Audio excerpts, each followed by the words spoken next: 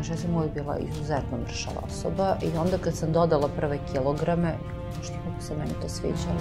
Kralj car brokoli, prezdrava namirnica. I doktorka mi je rekla, nemoj slatko, nemoj grickalici, šetaj malo. Reku, gospođo, Eko, ja vežbam već po sat i po na dan, mogu samo da povećam na 2,5. Mrzim slatkiše, industrijski grickalice, ne bi takla motkom jer su odvratne. Imate mi neki ozbiljan savjet za me. Maja Petrović je autorka bloga Vitki Gurman na kome piše o zdravoj ishrani. Odrasla u Zaječaru i po zanimanju je diplomirani ekonomista. Iz hobija se interesuje za nutricionizam i kulinarstvo već više od 20 godina. Iz velike ljubavi prema pravoj hrani nastao je blog Vitki Gurman, koji je nakon manje od 2 godine postojanja dobio nagradu za najbolji blog 2014. godine. Maja je rano naučila da kuva.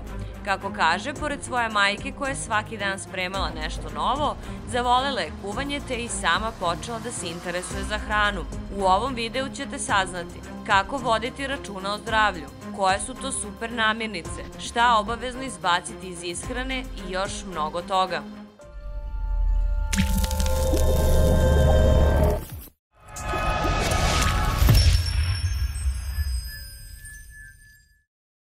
Dobar dan, dragi gledalci, dobrodošli u još jednu emisiju kanala Stepenicom uspeha. Kao što znate, moje ime je Marko Pajić. Danas imam izuzetnu čast da razgovaram sa Majom Petrović. Dobar dan, Maja, dobro nam došla. Ćao, Marko, hvala na pozivu. Nove kose, nove naočare. Naočare nisu nove, ali nešto, retko se slikam sa njima, pa onda ljudi ne znaju zapravo da ih non stop nosim. Odlično ti stoje, definitivno, nemoj da menjaš stari. Sad ne kuvamo, znaš, pa neće da se zamagla od isparenja šerpe. Pa nemamo takvih, ali kuvat ćemo neke priče koji će, nadam se, inspirisati ljude da krenu ponovo da se hrane zdravo, što bi rekli. I ja se nadam. Hajde da ne brzamo, hajdemo lagano da počnemo od toga kako si zapravo počela da se baviš blogingom, kuvanjem, kako si spojila te dve stvari u jednu. Vremenska razlika između ta dva momenta je jako velika. Što se kuvanja tiče, od ranog detinjstva mama me primoravala, ono, znaš, da golim šargarepice, pomažem i to. I to me prvo nerviralo. Bilo mi je jako, jako dosadno, šta golim šargarep. Do momenta dok ja nisam ukapirala da ja nju mogu da isečem, da izdinstam, da skuvam i tako dalje. Znači, faktički, baš početak kulinarstva, neko kuvanje, uopšte neki pokušaj u kuhinji se desio jako rano, početak osnovne škole, maltene. Nakon toga, pošto je moj tata bik u horoskopu, jedini način da ga smotam, da mi produži vreme za izlazak itd. Je bilo da mu napravim nešto slatko, pošto uglavnom mama to nije spremala. A i on je onako, on je dan danas onako fit, kako bi ti rekla. Ali, eto, ponekad posle sporta je volao neki slatkiš, ja mu napravim nešto slatko i tako sam naučila da pravim nekoliko kolača i onda sam ukapirala su recepti mnogo dosadnije, da ja ne volim da koristim recepte uopšte i krenula da izmišljam. Znači, haos u kuhinji, ne želiš da znaš kakav je bio i sve to. Moji se na svu sreću nisu nervirali na te moje prve pokušaje kuvam bez recepata, što se na kraju jako isplatio. Dan danas mogu da otvorim frižider, da pokupim nešto što postoji unutra, pustim muziku i izmislim jelo. I onda mi prijatelji kažu, jao Maja, ajde ono od prošli puta, ja nemam pojma šta sam napravila prošli put, ali bilo dobro.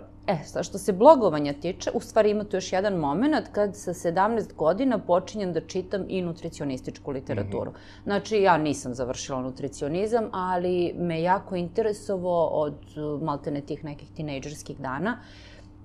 Ja sam kuvala, uopšte se ne pitajući kako to utiče na organizam do jednog, mislim, ono kao mama je generalno kuvala zdravo, ona je zdravstveni radnik itd.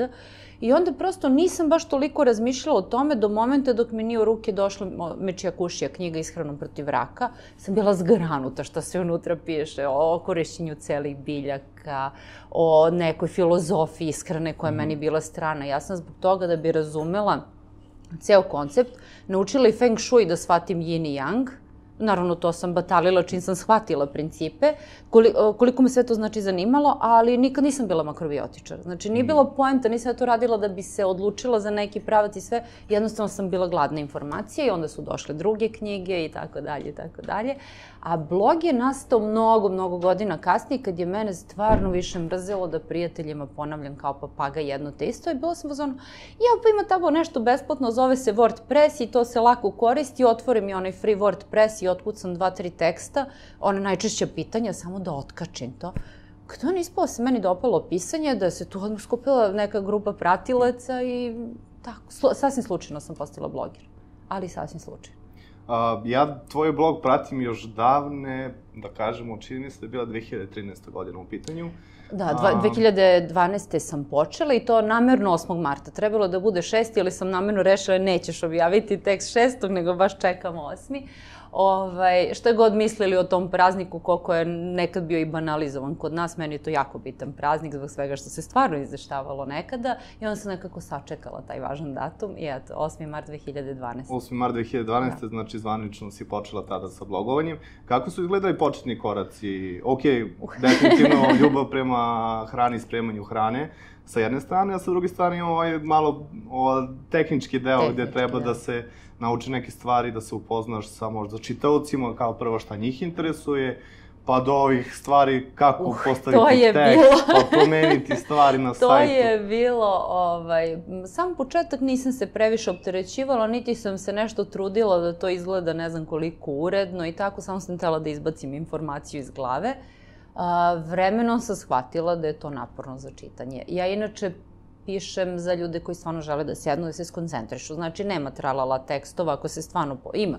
Ali oni baš o ishrani, oni oko kojih sam se potrudila, uopšte nisu za čitanje na brzinu i mogu da se pohvalim sa nekom prosečnom minutažom na tim važnim tekstovima, čak se dešavali po 12 minuta prosečno, što je stvarno za internet ozbiljna cifra. Gde je pažnja 3 sekunde, 14 minuta je... I onda cela ta priča današnja oko Instagrama, oko svega, ok, to je jedan vid komunikacije, ovo je potpuno drugi od bloga, nikad neću odustati, zato što smatram da ne mogu drugačije da prenesem određene informacije, kao što na YouTube-u ne mogu da izlinkujem dodatne informacije tek tako. Znači, malo je teže i prosto nalazim sebe u tom formatu. Sad, što se tehnički stvari tiče, ono što je još pomoglo, ajde se nešto me majka terala da kuvam, nego su me terali da čitam dosta. Znači, baš sam volela knjigu, tako da na kraju kad sam shvatila da to sve treba da bude urednije, onako kako sam pisala i u školi, da to liči na nešto, krenula sam drugačije da pakujem tekstove, čak sam se kasnije i vraćala na tekstove, da ih tehnički sredim, znači da budu pregledni, da bude zarez na svom mestu. Stvarno nisam vodila računa na početku, nisam ni ja mislila da će se sve ovo desiti. Što se nekih stvari poput SEO optimizacije i tako, znači, prvo nisam znala ni da postoji, ni da će mi trebati, pa se jako dugo nekako prirodno sam radila stvari kako treba. Mislim, mene je dosta Milan Todorović, SEO ekspert, naučio, mislim, od njega sam učila. Da nije bilo njega, vjerojatno ne bi ni pokapirala sve te stvari. Pre nekoliko godina, kad smo se upoznali i sprijateljili, on mi je rekao da sam imala prirodni talenat da stavim dobar naslov, dobar podnaslov, ali to je valjda dolazilo i iz znanja koje imam o temi o kojoj pišem. Pa mi je nekako bilo prirodno i spontano da ti naslovi treba da uhvate pažnju čitalaca, ali i da isporučim obećano u tekstu, što se obično ne dešava kod onih bombastih. Da, uglavnom se kod blogova nikako ne dešava. To je već, znači, na to sam jako pazila. Ako je bombastičan naslov, onda stvarno moram da odgovorim na to pitanje u tekstu ili ga neću ni staviti, ali me on posle nauči neke tehnike da to malo shvatim ozbiljnije i neko vreme sam baš posvećivala pažnju tome, pa onda nisam, pa sam se bavila fotografijom hrane. Znači, sve to nekako dolazi u talasima. Ali može da se nauči. Kako si najbolje naučila, da kažemo, samo pripremanje hrane? Da li si gledala druge ljude kroz određene video na televiziji, ajde da kažemo da li si čitala dosta knjiga o tome, ok, recepti svakog ima i ovakvih i onakih recepta na internetu. Šta ti najviše inspirisalo da kažeš, ok, ovo mi je definitivno, kroz ovo sam naučila najviše, ovim putem sam najviše naučila? Vidiš, praksa, znači rad pod jedan, naučiti tehnike, šta raditi sa kojom namirnicom, je jedan deo posla. To je ona fizikalija, a posle ide kreativnost. Znači, kad naučiš kako da držiš četkicu i to naučiš pravilno kako da izmešaš boje, ti onda možeš da naslikaš koju god sliku hoćeš. Isto i sa kulinarstvom. Naravno, gledala sam dobre kuvare, pratila sam puno tutoriala, pročitala puno knjiga, što nutricionističkih, što gastronomskih, ali na kraju se sve svede na onaj moment kad ja, na primer, otvorim zamrzivač, nađem pačije grudi unutra, i onda znam za koga ću da kuvam i ja samo ko sebi kažem, to treba da ide uz to i to, onda nekad čak namerno ukucam ta 3 ključna sastojka u Google, da čisto vidim još neku ideju šta mi je možda promaklo, čisto za inspiraciju, onda ja to lepo ugasim i idem da radim šta ja hoću. Znači, bukvalno ta neka kreativnost mi je ključna u svemu. A svakako da tehnika mora da se savlada, ali to se radi prvo. Prvo ide tehnika, posle ide opuštanje i to je najzabavniji deo kuvanja. Kakva je bila, da kažemo, ishrana unutar porodice? Kako su tebe tvoji učili da se hraniš?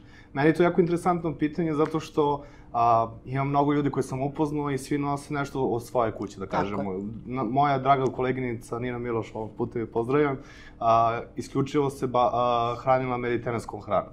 I evo, kroz život ona nikad nije promenila način, dok sam ja ovako dosta odrastao kao što se vidi na domaćoj, pravoj bakine domaćoj ishrani. Dovde se ne vidi, ne moraš da pričaš. Nije strašno, ali trenira se u zadnje vreme. I nekako smo poneli tako od kuće te neke dobre navike, loše navike, pa kakve su bile tvoje navike? Ja sam mnogo toga dobila bukvalno servirano na tacni i nisam morala da se pomučim. Pomenula sam da je mama bila zdravstveni radnik, glavna sestra hitne službe Doma zdravlja. Ona je zaista ozbiljno shvatala ishranu. U smislu, ja sam u 7. 8. razredu morala da tražim eksplicitnu dozvolu od majke da unesem tamni gazirani napitak u kuću.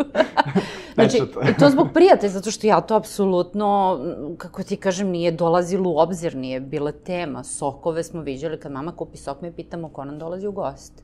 I ja sam bila ubeđena da se čokolada jede tako što mama ode na pijacu kad sam bila mala i kupi malo životinjsko carstvo meni, malo životinjsko carstvo, ja se tako zvala čokoladica, ona mala jeste. I to mi je za nedelju dana. Znaš, ja kad sam kapirala da deca jedu 100 grama čokolade dnevno. Sad, s druge strane je bio tata, sportista, on je ženjen šumarstva, ali je bivši odbojkaš i onda sam morala da imam odličan čekić, mada nikad nisam volila grupne sportove. Ja ne znam plivam ženski, zato što je njegova ćerka morala da ima savršeni kraul i mi smo išli na jezero da preplivamo jezero dok se stvarno ne umorimo ozbiljno. Morala sam da naučim da skijam, da plivam, da sve te neke, da vozim biciklu i god mi je bilo dosadno, malo čitam knjigu, završim sa školom, čitam knjigu i onda sednem na biciklu i tako se vozim satima. Meni je bilo logično da tako treba da se provede vreme. I onda u paketu sa tim je naravno dolazila mama koja je kuvala svaki dan. Znači, obavezno je kuvala svaki dan, ono dođe s posla, ja, naravno, ono moju šargarepu koju sam pomenula, ljuštim, kuva se i uvek je nekako kao, ako želiš da sipaš još, nema. Znači, a taman ti je dovoljno, ukapiraš posle 5 minuta da ti je dovoljno. Bilo je tu i nekad kolača i to, ali nekako je to stvarno bilo limitirano i nije bila baza ishrane. Jako retko smo one suhomesnate ili nešto. Prosto, dobro, sad i nju su u školi medicinskoj i više medicinskoj tada učili one pogrešne stvari o mastima, pa je mislila da su neke masti zato što su biljne zdravije, to danas i preko mog vloga znamo da nije tačno. Ali bez obzira na tu, ajde kažem, sitnicu, generalno sam sve dobila isporučeno. Zdrava domaća hrana i sad što sam ja posle to malo raširila, napravila priču od ishrane i treba da se napravi priča jer ono što mene najviše nervira i što mi je fokus bloga jeste da trenutno mi nemamo apsolutno nikakvu edukaciju na tu temu. Ne mislim na edukaciju šta da radimo kad smo bolesni, idemo kod doktora, zna se, ne idemo po blogovima i to. Ali šta zdrav čovek da radi, kako da razmišlja, kako da ga ne potkače nekom reklamom. Da, znaš, ono kao pustiti reklamu i sad evo onaj slučaj koji sam ja imala sa određenom kompanijom koja je imala ugovor sa doktorkom.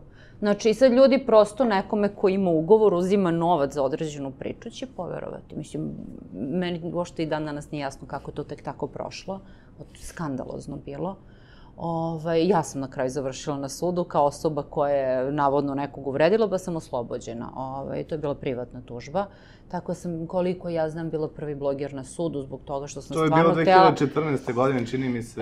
Ne, to je bilo 2000... Čekaj, okončalo se 2017. pošto je bio veliki razmak sad 2016. ili 2017. i meni se to... Znači, ono kao ružne stvari zaboraviti, što pre bilo jako stresno.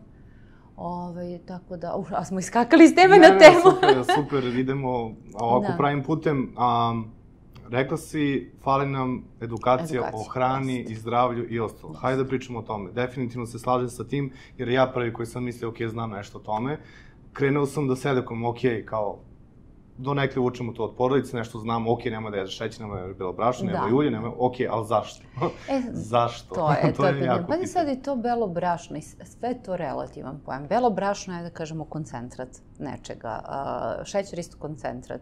Oni sami po sebi nisu loši poput aditiva, poput nepostojećih laboratorijskih masti koje možemo da nađemo u margarinu i tako dalje. Meni je sve to mnogo opasnije. Šećer i brašno su prazne kalorije. Osoba koja, ne znam, Novak Đoković ili ne znam, znači, to su ljudi kojima trebaju kalorije. Njima te kalorije ne znače ništa. Nama koji imamo sedeći stil života, jer prosto sve se promenilo. Ok, naši preci su znali kako da jedu, su znali kako da idu na sunce da dobiju taj vitamin D, pa su radili u polju, pa su se kretali, pa nisu imali ono kako mu stave prvu pelenu, on dobije mobilni telefon i pipka ekrančić i nije mu jasno zašto na TV-u nije touch screen, znači deca tako odrastaju prosto. I to je činjenica, ali ta činjenica nas baš tera da učimo što više o hrani.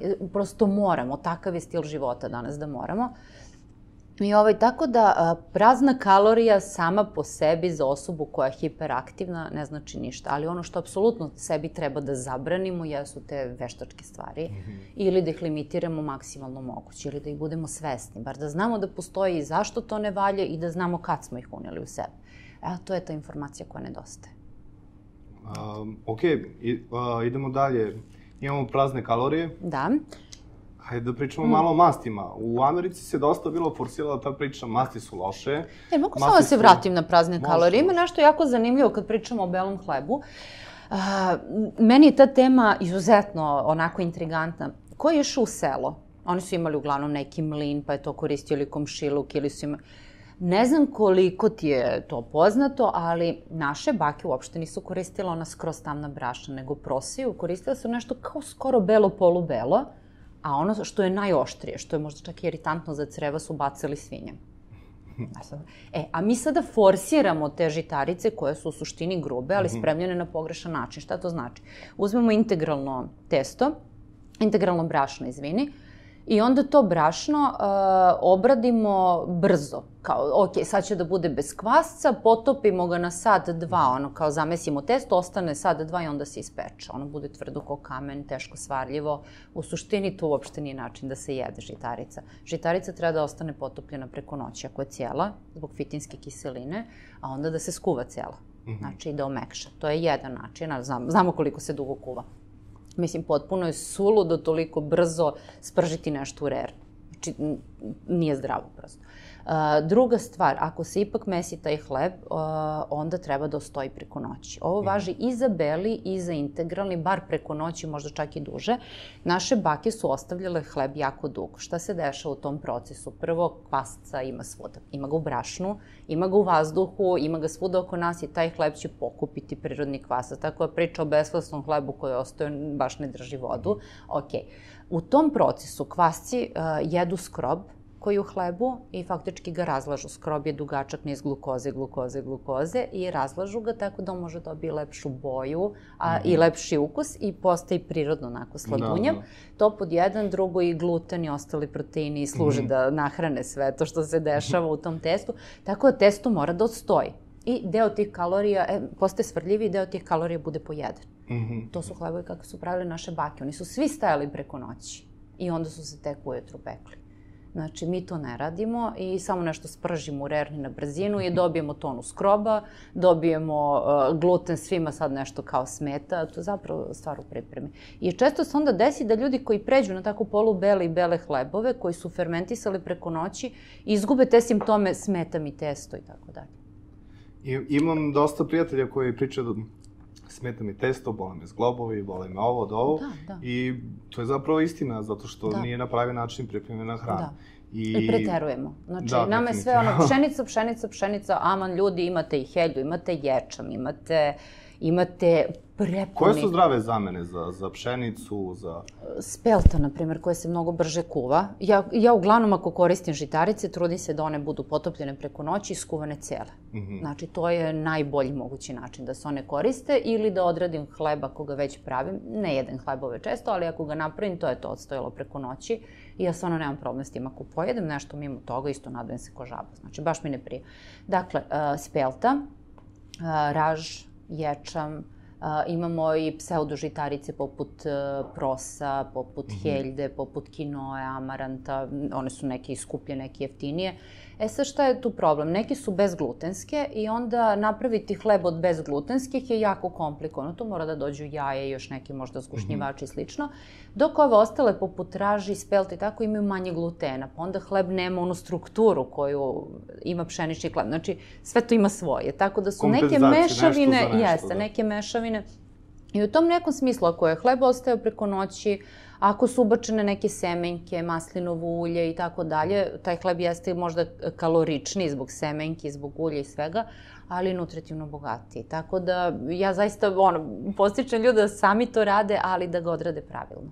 Znači, ništa sprženo u rerni za sat vremena. Ništa nema na brzi način, nema prečica. Nema. Dosta u ovoj emisiji pričamo o tome da generalno šta god radio nema prečica, definitivno. A eto, potvrdila si sad da nema prečica ni u spremanju hrane. Šta je za tebe zdrava ishrana? Zdrava ishrana... Da li je to ono striktno, da kažemo povrće što sada propagiraju, meso je loše, mlečni proizvod su loše? Ne.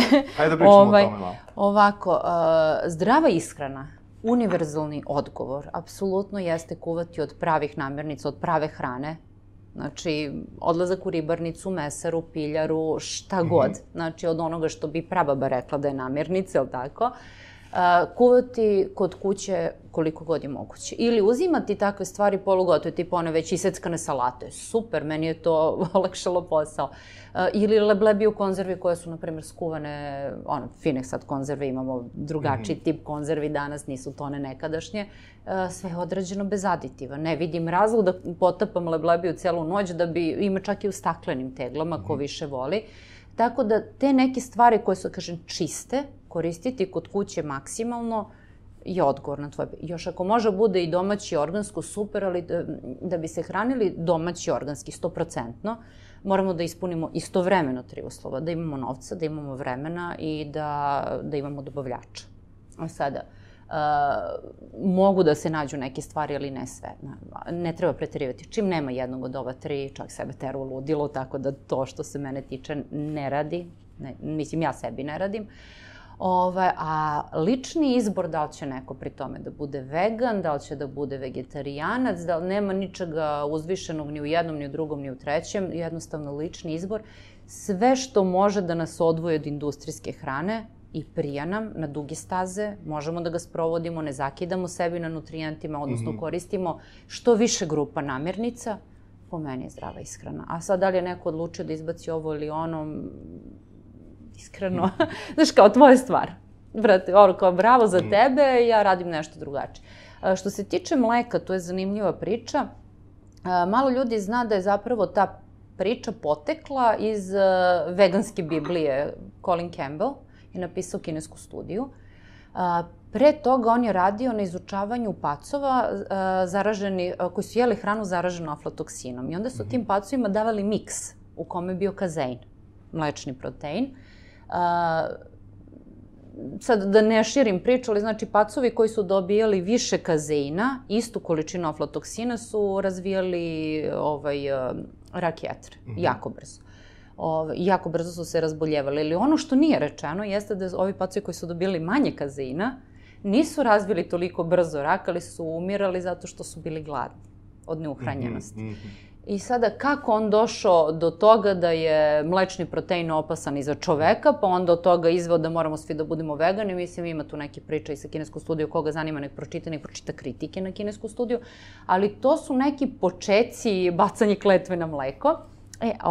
Činjenica je da mnogi ljudi ne podnose mleko, posebno istočničkim populacijama, gde oko 70% ne podnosi mleko, prosto im nedostaje enzim zato što ga ne koriste u ishrani. I ti sad kad bi izbacio skroz, prosto bi enzimi zaduženi za varanje skroba malo retardirali u toku vremena i bilo bi ti teško da se vratiš ili bi morao to da radiš polako. Znači, prosto njima je to nerazvijeno u većini populacije. Kod zapadnjaka većina populacije podnosi mleko, znači to je bukvalno lična stvar.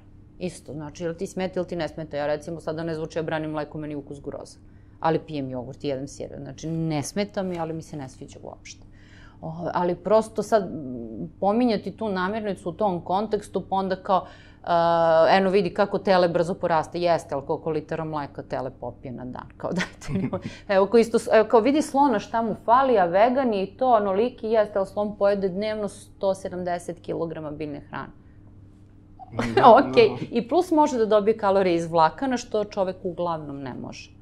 Tako da nije baš za poređenje, ali ajde. Svašta može da se pročita.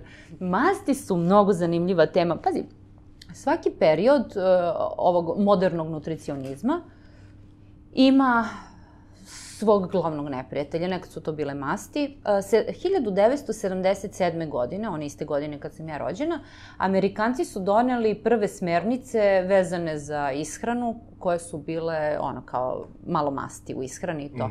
To je otvorilo tržište. Naravno, posle su svi to kopirali i tako dalje. Prosto odatle sve poteklo. Od nekih istraživanja koja što nisu bila ozbiljna. Koga zanima ne pročita nešto Anselu Kizu, studiji 6 i nakon toga studiji 7 zemalja, koje je već bilo ozbiljnije, ovo je bilo potpuno neozbiljno.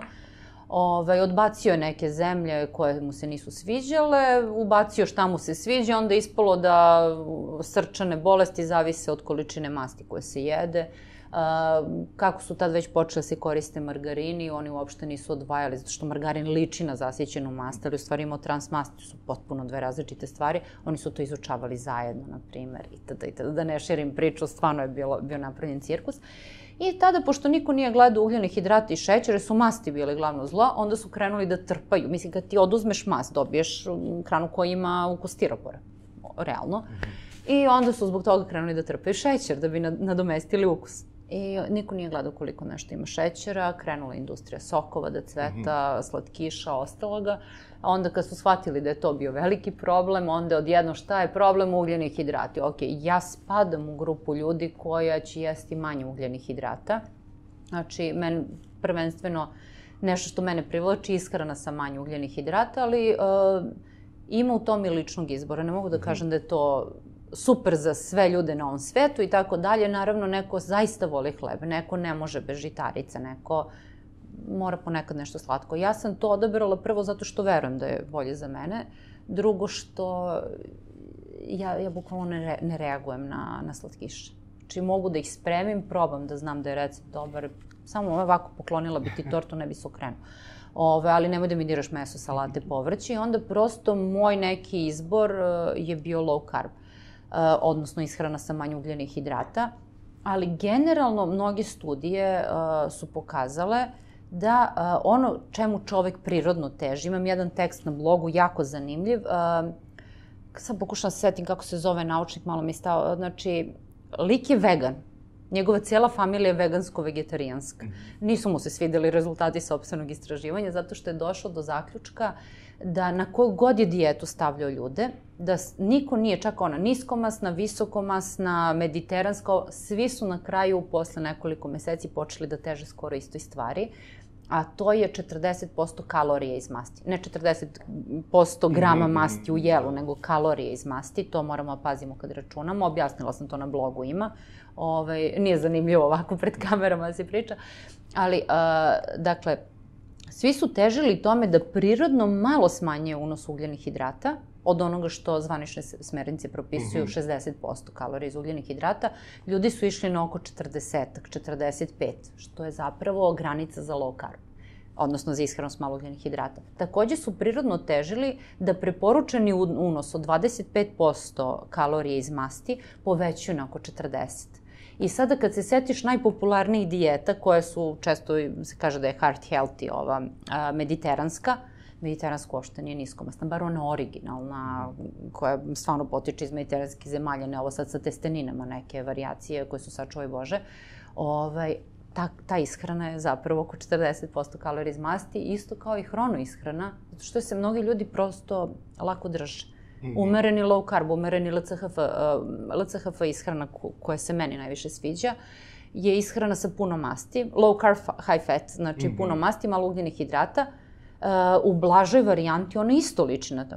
Christopher Gardner se zove istraživač, a tekst na blogu se zove visokomasne ishrane superiornija, tako nešto. Znači, neko ukuca Vitki Gurman i to naći će tekst, naći će i predavanje, fantastično predavanje, znači ozbiljan naučnik i ja se zapravo na blogu i bavim potragom za takvim ljudima, jer umesto tih nekih teorija jednoumlja koje je tad zavladalo, masti su opasne, kojih se držimo i dan danas ko pijani plota, postoji masa naučnika, ozbiljnih istraživača koji se apsolutno ne slažu s tim od početka. Znači, Ancel Keys, kada je uradio tu studiju 6 zemalja i optužio masti za sve, mnogo ozbiljniji naučnik je postoje tada, dr. Jatkin, koji za sve optuži šećer. Mislim da srčano oboljenje i to. I oni su poslušali Ancela Keysa, njegova sličica je bila na naslovnoj strani Times magazina itd. I onda smo svi krenuli da pričamo o tome kako su masti glavni krivac i uveli su niskomasnu ishranu kao standard. Jesu sprečili srčano oboljenje? Nisu. Još je gore.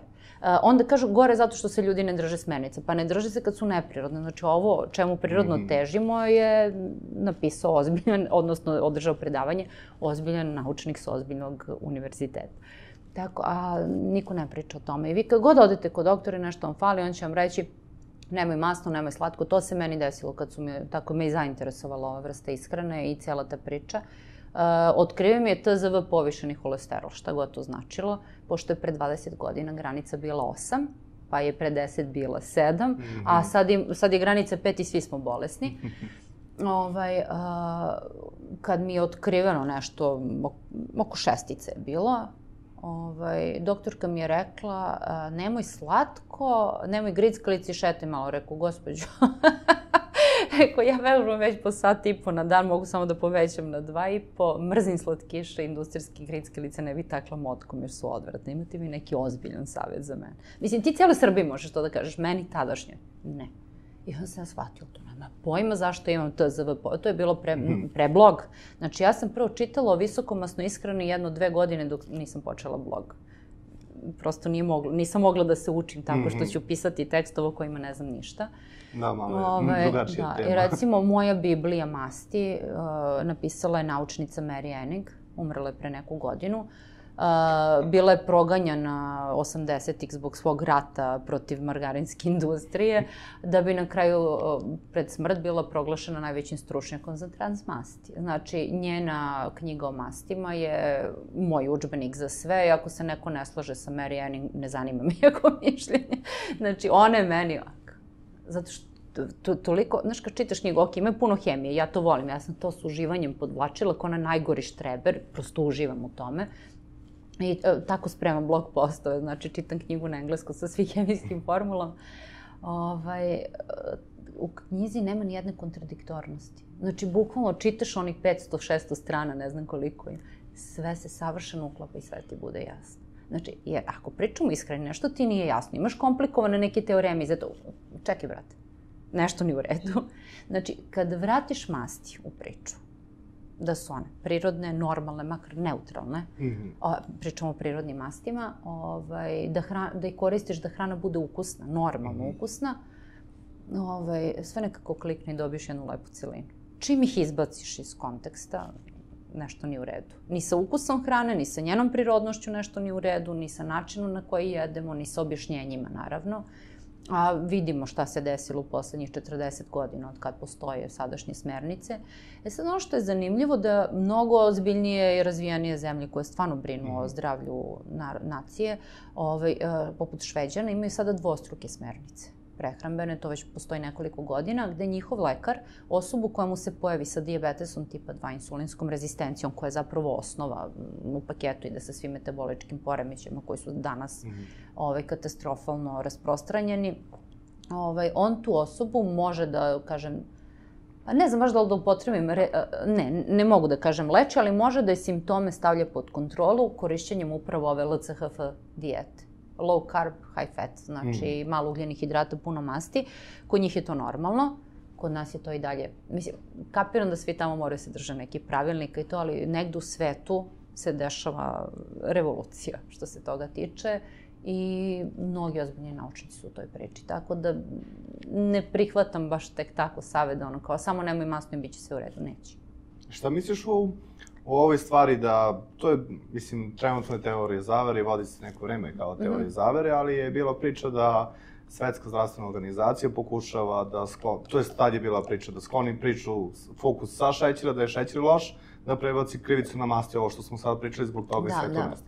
Onda je nekoliko ljudi je pokušalo da kontaktira zdravstvenu organizaciju, da pita, ok, ljudi, šta nije u redu sa vama, ono kao zbog čega, i onda su otkrili da su glavni sponzori Svetske zdravstvene organizacije zapravo KFC, McDonald's, tako neke firme koje su brza hrana, koje su štetni, i kada su ih pitali kao što ljudima na vašem sajtu o zdravlju stavljate jako nezdrave stvari, mnogo ovoga, oni su kao iskulirali ceo odgovor i to je bilo to. Pa me interesuje tvoje viđenje tih tema. Pazi, ja ne bih nikada, pošto, pazi, moj posao pre bloga i pre toga što sam imala sreću da živim od stvari koje volim i da ih radim od kuće već nekoliko godina, ja sam radila na stranim ekonomskim programima, odnosno projektima, imala sam svoje opštine i tako dalje, pisala sam projekte, pratila njihovo sprovođenje i slično.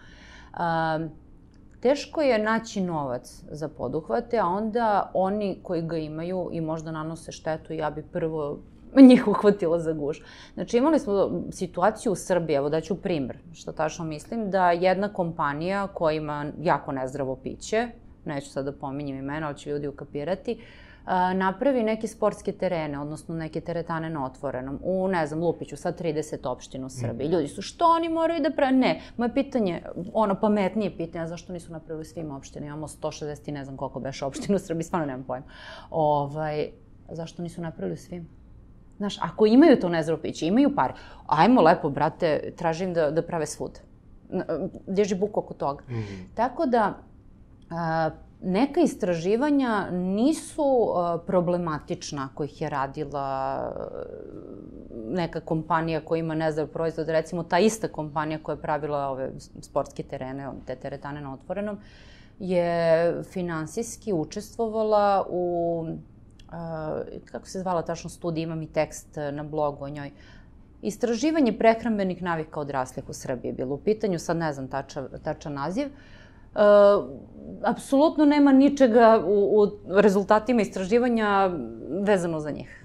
Prosto, ali nama je potrebno istraživanje da bismo ošte konkurisali za neke međunarodne projekte, za sprovođenje bilo koje stavke, znači izradu akcionog plana i tako. Znači, prvo ide istraživanje, na osnovu tog istraživanja se rade akcioni planovi, na osnovu njih se radi neka strategija, na osnovu strategije projekta, znači ima cijelu jednu priču. I kako je tako na stranim programima ekonomskim na kojima sam radila, isto je tako i sa državom i nekim njenim strateškim ciljevima, i mi nismo imali to istraživanje. Meni je super što su oni dali pare za to, jer nigde se ne pominje da je za šećerano piće okej. Znači, moramo da gledamo koja je tema u pitanju. Sad, recimo, ako sponzorišu istraživanje, da li preterani unos šećera može da nam ne šteti ako trčimo više, to ne bih shvatila ozbiljno. Mada je to toliko banalno da ne verujem da bi oni bacili pare za to, ispašće smešni. A nisu smešni, mislim, koliko god ne bi takla njihov proizvod, uopšte nisu smešna firma. Tako da, znaš na kog misli. Tako da, kada razmisliš o tome, stvarno treba da od tih kompanija po meni treba uzeti najviše para. Zaista. Ali neke stvari su očigledne. Šta ne drži vodu, šta drži vodu. Imamo i one, mislim, pisala sam na blogu o tome kako se rade istraživanja. Najčešće su ovo epidemiološka istraživanja gde ljudi popunjavaju upitnik jednom godišnje do jednom u 4 godine. Ljudi lažu, upitnici lažu. Mislim, statistika je problematična, opet to je nužno i neophodno jer nemamo načina da ih sve zatvorimo negde za kontrolisan eksperiment. Prosto, i ti naučnici su limitirani i sredstvima koje pokušavaju da nađu svuda, i lekari su limitirani trenutnom bazom znanja koja se to širi koliko može da se širi. I u tim uslovima ja stvarno verujem da svi ti ljudi pokušavaju da urade nešto dobro. Mislim, ali čak i ovi ljudi u tim kompanijama koje proizvode nezdrave proizvode žele da im deca budu vitka, zdrava i tako dalje. Mislim, dok postoji tražnja, a to je već do nas, zašto mi rešimo kesu, oni će postojati takvi kakvi jesu. Tako da jedini način da se borimo protiv takvih proizvoda jeste da ih ne kupujemo. A onda će ih oni promeniti. A šta je alternativa u tom slučaju? U smislu, konkretno... Nabavka hrane, okej, nećemo market da idemo po marketima da kupimo? Ne, nisam rekla po marketima. Apsolutno idemo, mislila sam, ako već odeš u market ima deo sa mesarom, pijacom, jajima, puterom, možda to nije vrhunski kvalitet kakav ćeš naći u selu i to, ali ako je to prirodna hrana ili možda je malo gajena, kako ne treba i to, ali opet prirodna hrana, znaš, jabuka je jabuka. Bolje biti, kako ti kažem, bolje da imaš tu jabuku nego da sediš bez jabuke zato što nemaš organsku. Ali nemoj da ideš u deo sa sokovima, nemoj da ideš u deo sa grickalicama i slatkišima, na to sam mislila. Znači, to je ja bojkotujem određene police u marketima, a u markete idem rado, uvek nađem nešto novo, znaš. Da, jedan deo ne postoji. Ne, zaista, kažem, rekla sam ti za ovo, za organsko i za to. Ako postoji dobavljač, vreme i novac, apsolutno da. I uvek sam za to, ali ako ne postoji, otići ću po tu jabuku u market, kupit ću tamo i meso, najnormalnije, i spremit ću tog mesa lepu čorbicu od prirodnih sastojaka, ili ću ga dugo peći u rerni na 120 stepeni, onako preko noći, da lepo omekša, da ne oštetim proteine na visokoj temperaturi, i bombonice. Super. Volim hranu. Šta je sa ovim delom sa mesom? Dosta se priča o tome da na koje načine sve se radi uzgoj te stoke, kako je došlo to meso, da je puno vode, puno aditiva, puno ovih stvari. Možemo da biramo, zaista možemo da biramo. Evo, ja sam imala saradnju na blogu i sa organskim farmerom, koji sada zbog birokratije nečega, mislim da je zatvorio, ima i piliće, neko vreme i junetinu i jaja, ali mislim prosto ova država uguši neke takve inicijative. A s druge strane se otvaraju velike farme koje rade to isto, tako da imamo organsko meso, kome je stalo do toga. Zatim možemo da nađemo meso koje je iskontrolisanih, ne znam da li smemo da pomenjemo firme. Slobodno. Imala sam na blogu nekoliko recepata za perutninu Ptuj. Oni u Sloveniji već koke gaje na otvorenom. Ok, možda ne dobiju hranu, samo da kljucaju crvići, ali su na otvorenom i paze kako ih hrane, zato a kod nas ovo što se gaje je, nemaju hormoni, nemaju antibiotike. To je ono što je 100% sigurno i ne gaje se u kavezima. Znači, u suštini, ne samo oni, sigurno ima još firmi za koje možemo da saznamo, da je pozovemo, da pitamo, da tako dalje. I meni se jako dopalo što sam, recimo, bila sam i u Juhoru fabrici, kad su izbacili neku paštetu koja nije onako kako smo navikli. Znači, industrija se menja, zaista. Menja se. Znači, ja sam toj pašteti, recimo, pošto se pravi od karabataka, bataka, belog mesa, malo je luksuznija, zamerila jedino to što su sojni proteini u 5 od 7. Znači, one dve nemaju sojne proteine. Ili se nešto promenilo, pazi, bilo je to davno, nisam gledala skoro, ali apsolutno nisam padala u nesvest ako bratancima dam, ne znam, tonus hleb namazan tom paštetom što nema sojne proteine i otvorim jogurt. Ništa strašno se nije desilo, zaista. Ali one ostale neki proizvodi sa tonom aditiva, sa onim, znači, ni pašteta više nije pašteta. Evo sad u Lidlu imamo viršle koje su 97% ili 93% meso. I pročitaš sastav, ok, ima nekih aditiva, ali ne diže ti se kosa na glavi. Tako da sam ja pojela viršlu prvi put posle ne znam koliko godina, sad skoro. Prosto, ako neko hoće da potraži bolje, nisam rekla savršeno, ne možemo, zaista uslovi života nisu takvi. Svaka čast nekome ko može, ali većina neće moći, većina se hrani nezdravo, mali pomaci su dovoljni. Znači, idite u vašu samoposlugu, pročitajte sastav, radite ono što ste do sada, samo uzmite manje zlo. Ili nešto čak miriše da može bude dobro. Ja, na kraju, majke mi, verujem da će neko uskoro izbaciti neku paštetu od organski gajenog mesa u kojoj nema ni trunke aditiva, spremljena kao kod bake, neka košta Boga oca, ali neko će izbaciti. Ja ću to da kupim. Da vidim, ja mi se sviđa ukus. Znaš, prosto, nije sve tako strašno, niti je sve tako ružičasto, mislim. Nije crno-belo skroz. Ne može da bude, pa kao i za bilo šta u životu. I prosto je ta neka procena koliko mi lično želimo da idemo daleko. Znaš, ne mogu sad da kaže neko loša majka zato što daje deci za doručak određene stvari jer nema vremena i to. Ali da može da pogleda malo bolje sastav i da to isto uradi malo bolje za možda neznatno veću cenu. Koji su to sastavi koje treba izbjegavati? U suštini svi ti neprirodni aditivi. Sve što se stavlja u hranu ima onu oznaku. Čak i neke stvari koje su super, poput stevije, na primjer, nekalorični zaslađivač koji se dobije iz biljke.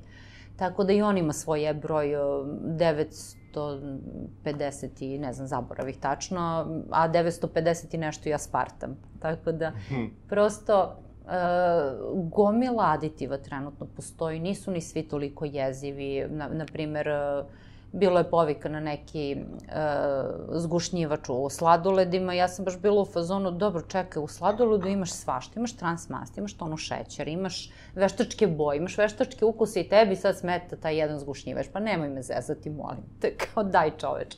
Onda lepo uzmi kući domaće jaja, pa stavi malo šećera, pa odradi sam sladoled, pa ćemo onda da pričamo o tom zgušnjivaču. Mislim, ako imaš kompletan proizvod, mislim, gledati tu jednu sitnicu je malo smiješno. Sad ima i nekih aditiva koji su, ajde kažem, i neophodni. Recimo, ksantani guma, koje nisam našla nikakva istraživanja ozbiljno da se pokaže da je to, ne znam, štetno, a koriste se u bezglutenskim hlebovima.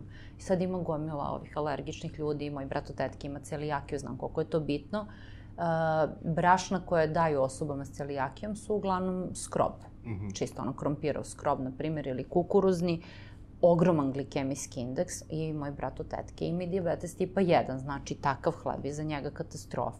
Znači bolji su mu ovi hlebovi gde se stavljaju neka druga brašna, možda i ova, recimo laneno brašno, pa mešano možda i sa tim malo, ali prosto jedan finiji miks sa jajima i onda taj zgušnjivač recimo u mešavinama daje strukturu hlebu koja je poželjna, tako da tim ljudima zaista znače i nisam stvarno našla ništa, tako da nije ni sve isto. Ali čim ne možeš da pročitaš gomilu stvari u nečemu što treba bude tvoj obrok, kao ajde, jedno, dve oprostiti povremeno, znaš, ne možeš baš svaki put da spremiš sve od početka, ali ne preterivati. Znaš, stvarno ima alternative.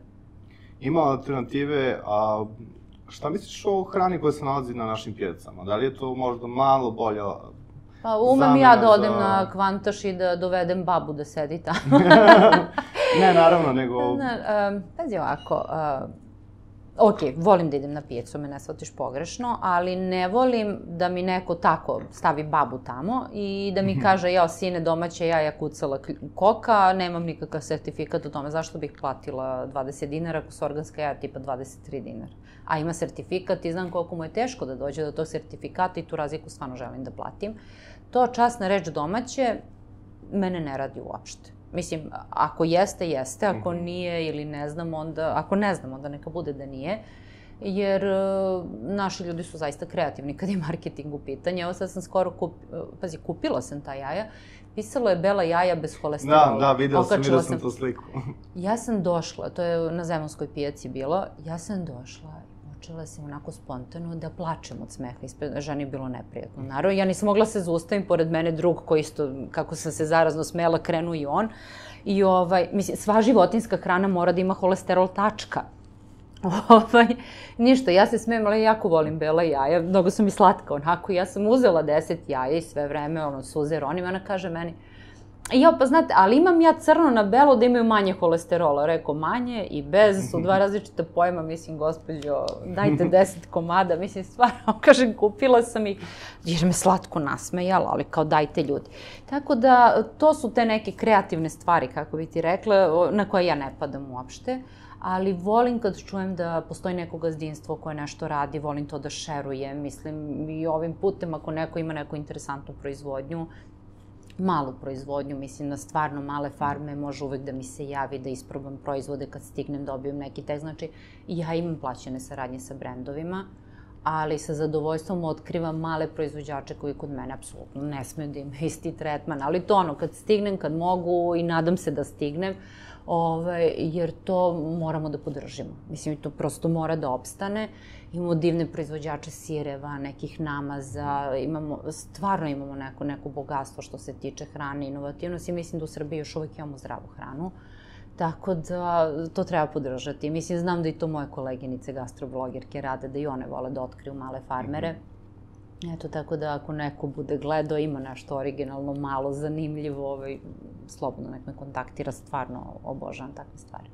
Ali ne verujem stvarno, kažem ti, na časnu reč. I u tom nekom smislu kontrole kvaliteta, ako ne znam nekoga sa sela, ko nema registrovanu farmu, jer ipak ako imaš farmu, ti imaš neki posao kom si se posvetio ozbiljno, i to podržavam, ali ako nema, a ne poznajem lično čoveka, ja nekako ipak više verujem sistemu koji prati kontrolu kvaliteta i tako dalje. Znači, nije ni našim marketima verovatno u interesu da, ne znam, uvezu najgori krš juče prskan pesticidima. Mislim, to se stvarno ne bi smelo da se dešava i verovatno se ne dešava. Tako da postoji određeni stepen kontrola, ali kažem, stvarno, kao potrošači možemo da saznamo te informacije ako nas zanimaju. Tako da, kažem, ni piletin u marketu nije ista ako obratimo pažnju na to da li je gajena sa hormonima, sa antibioticima. Mislim, kod nas još uvek nema toliko toga. Nema ga čak možda i uopšte. S jednom pričala, bila sam u Lazarovoj farmi u Blacu.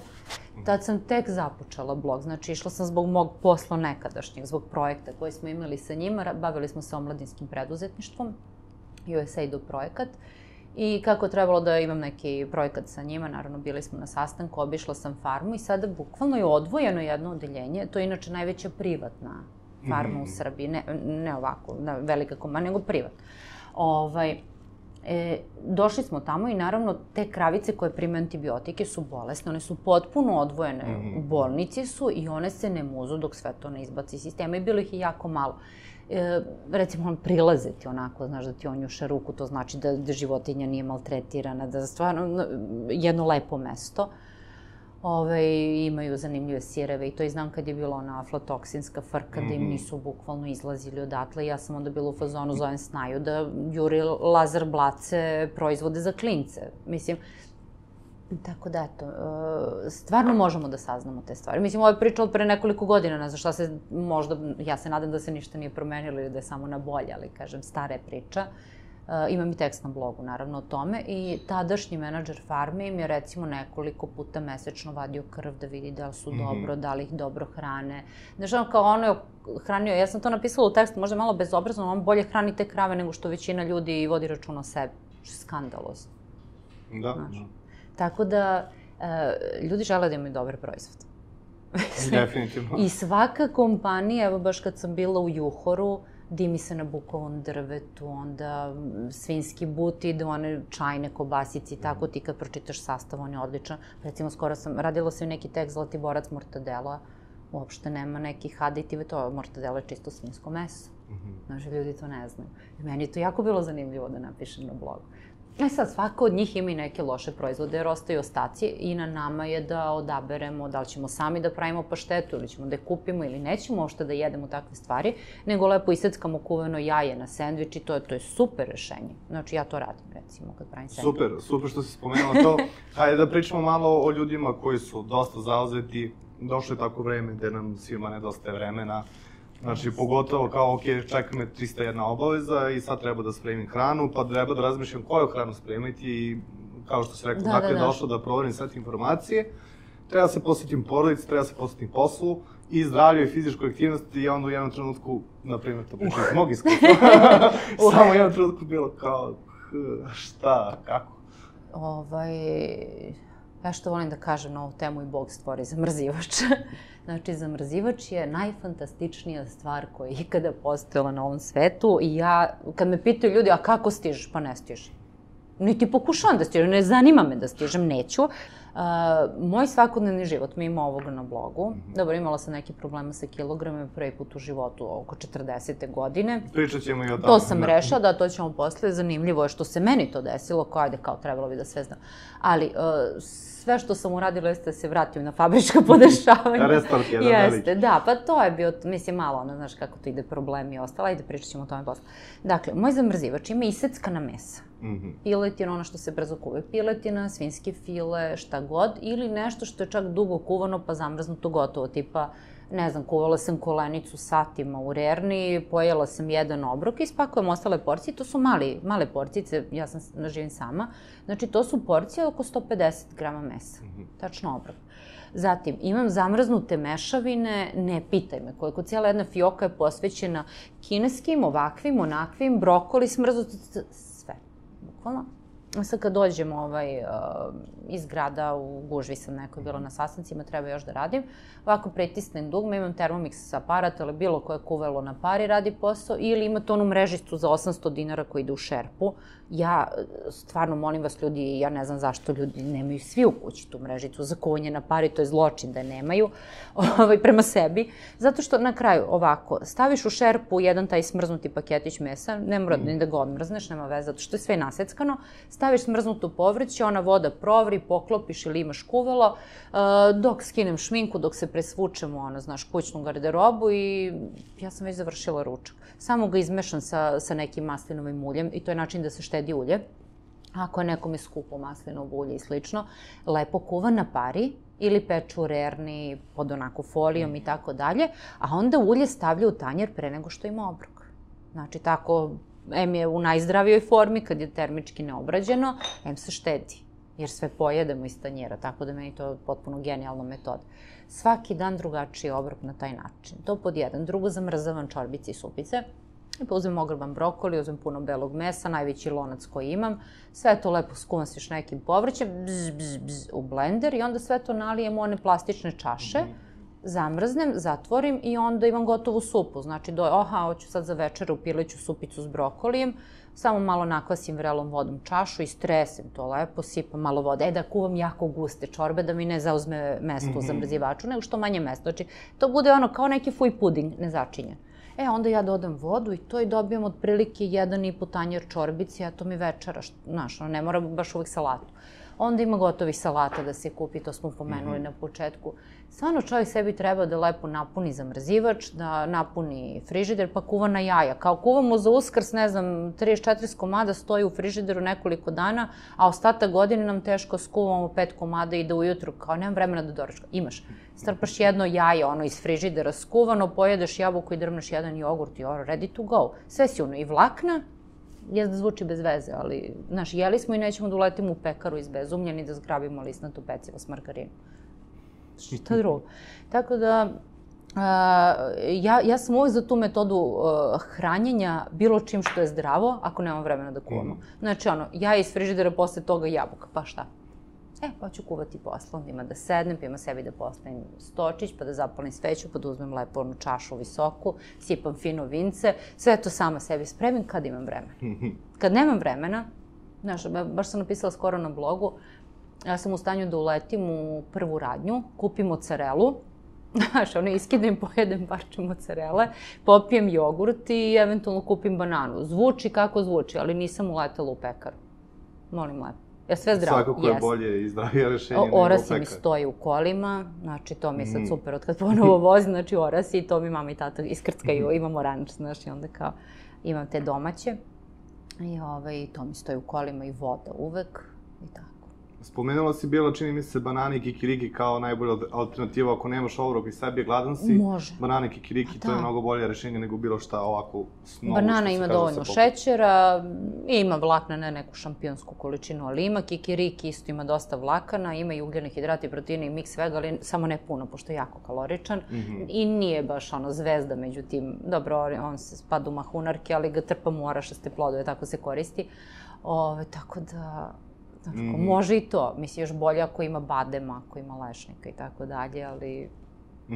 Interesuje mi isto kad sam kod kikirikija, puter kikiriki, to je onaj što ga samelju baš bez ikakvih stvari, prirodno. Imamo ovde u centru grada jednu, zove se najbolji kikiriki u gradu, tako nešto stoji mi oko plakata i zaista jedan od najlepših kikirika koji sam probao pečenih ovako. Oni imaju ljušteni, neoljušteni u ovakvoj maloj posudici i stvarno je prirodan. Evo, naš snimate Sale, obožava, on je njihov fan i kaže, ja pravim kod kuće, kaže, to je taj isti ukus, kaže, stvarno nisu ništa dodali. Ako Sale kaže da je to okej, ja sam probao. To je znači puter ili grickalica? Grickalica, baš kikiriki, je li tako da? Puter, tako, skroz je puter, jeste. Puter je skroz, odličan je. Da li to može da služi isto kao alternativa, na primjer, uzmemo dve kašike toga, banana, naravno. Mislim, pazi, prirodno je, kalorično i prirodno je. Tam sam. Tako da zaista čovek može, evo imala sam, pazi, ja nisam nutricionista, nisam lekar i ne pišem ljudima dijete za pare i to, mislim, bavim se nečim kao aktivista zato što me zanima i mislim da je jako važno, ali dešavalo se, znači, prijatelj se ugojio, jako, znači, nikada on nije bio fit, ali, znači, kad je preterao baš. Kaže on meni, Meče, kako je smršan do leta? Preko nikako. Koliko godina si debel? Pa 10, pa šta onda hoćeš do leta, to pod 1. Pod 2, ćeš ti da počneš da kuvaš? Neću. Dobro, rekao, ajde ti da mi pišeš nedelju dana da jedeš, da vidimo šta je najgora stvar koju sebi radiš. Krene, on piše i onda sednemo ovako zajedno. Šta vidiš ovde? Šta sam ja popio onih tamnih gaziranih pića? Rekao, ti si ovisnik od kofeina. Ma nisam, ne pijem kafu. Rekao, to tamno gazirano piće je prepuno kofeina. Mico, ti si ovisnik od kofeina i šećera. Kao, okej, šta ćemo da radimo? Jel mogu ja to da rešim? Pa rekao, možeš. Jel hoćeš da počneš da piješ kafu? Ne može tako da se skine s kofeina. Bar ne sa tih količine koje on unosio.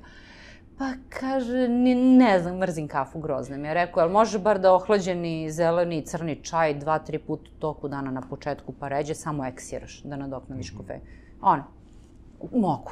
Ok, super. I uz to ćeš lepo da kupiš onaj poznati negazirani sok što se hvali da je čisto voće, mada ko zna, opet je čist šećer ako mene pitaš. Pa ga rekao, ovako sipaš u čašu, pa doliš kiselu vodu. Imaš ti tvoj šećer, imaš tvoje gazirano, imaš tvoj kofein. Dobiješ sve samo manje. Mesec dana se bavimo time samo da se ti skineš sa onog tamnog gazirano. Skine me njega s tamnog gazirano. I dan danas je, verujem da je kojezan i dalje nisam ga videla. Ali to je to. Mislim, ako ne možeš sve, ako ne možeš da budeš super fit, okej, brate, nema. Ali ajde otarasi se najgoreg neprijatelja. I ono što ja kažem ljudima, izbacite margarine i jednog još najgoreg neprijatelja, za nekoliko meseci ćete videti razliku. Znači, to je to. Za to stvarno ne treba da te budete ni genije, ni nutricionista, ni ništa. Kao, ljudi, to je toliko očigledno. Nije ni teško. Znači, stvarno se nije muči.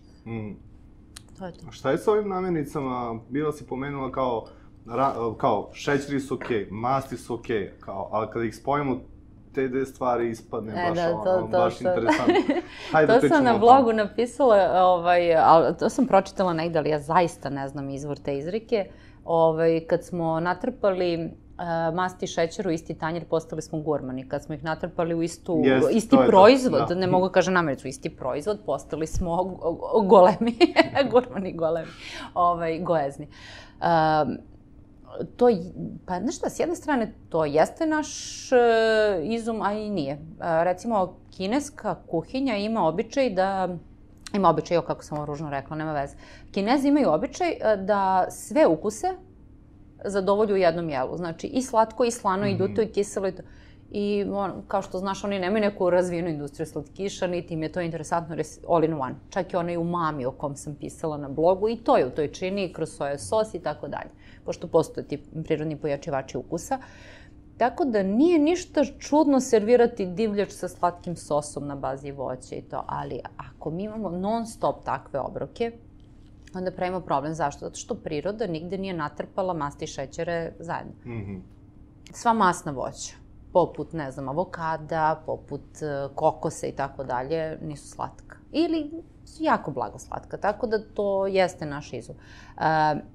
Na taj način, kad trpamo i ugljene hidrate i masti u prevelikim količinama u isto jelo, prosto dodajemo i kalorije, a kod većine ljudi sa današnjim stilom života, ljudi imaju problema sa ugljenim hidratima. Zato što previše sede, zato što imaju metaboličke poremeće, unose previše ugljenih hidrata, rafinisanih i tako dalje. I mnogi nutricionistički saveti se svode na to prvo isecite ugljene hidrate. Znači, ako na to dodamo i masti, pa plus ako su ovo industrijske masti, ovo brzi šećer, mi imamo skandal. Znači, i lakše za čoveka da se otarasi samo jednog na početku ili da jedno smanje. Ako nekako probaš da isečeš sve, znaš, nema masne hrane, nema hleba, nema slatkog, nema ovog, nema... Šta ćeš da jedeš, mislim, kao kocke leda, bila je neka šala, evo, kao je konačno veganski, gluten free, laktos free, ovakav free obrok i kocka leda u tanjiru. Znaš, mislim, ne možemo ni tako. Kaže, svako od nas može da nađe stile ishrane koje mu odgovara, čak i balansiranje nutrijenata je dobro. Samo ako toj osobi to prija, može toga da se drži na duge staze i nešto uči. Svaki stil ishrane koji nas ne uči ništa, tipa jedemo neke gluposti iz kesica i tako dalje, je po meni gubljenje vremena. Znaš, kao šta si radio, ne znam, zgutao sam ovo, a što, pa nemam pojma, ali je delovalo da na kratke staze. Zato što ništa nisi naučio, ali ništa. Ne možemo tako funkcionišati. Šta je s ovim preparatima za umršavljanje, tabletice, prahovi, čajevi? Ne, neke stvari rade posao. Naravno, ako počneš da se krećeš i da držiš dijetu, radi posao. Recimo, L-karnitin, koji inače postoji u crvenom mesu, će raditi posao, ali ne u tim dozama koliko ga ima u nekim jogurtićima i ne znam nija. Stvarno su potrebne velike doze, o kojima treba popričati sa trenerom, oni to znaju najbolje.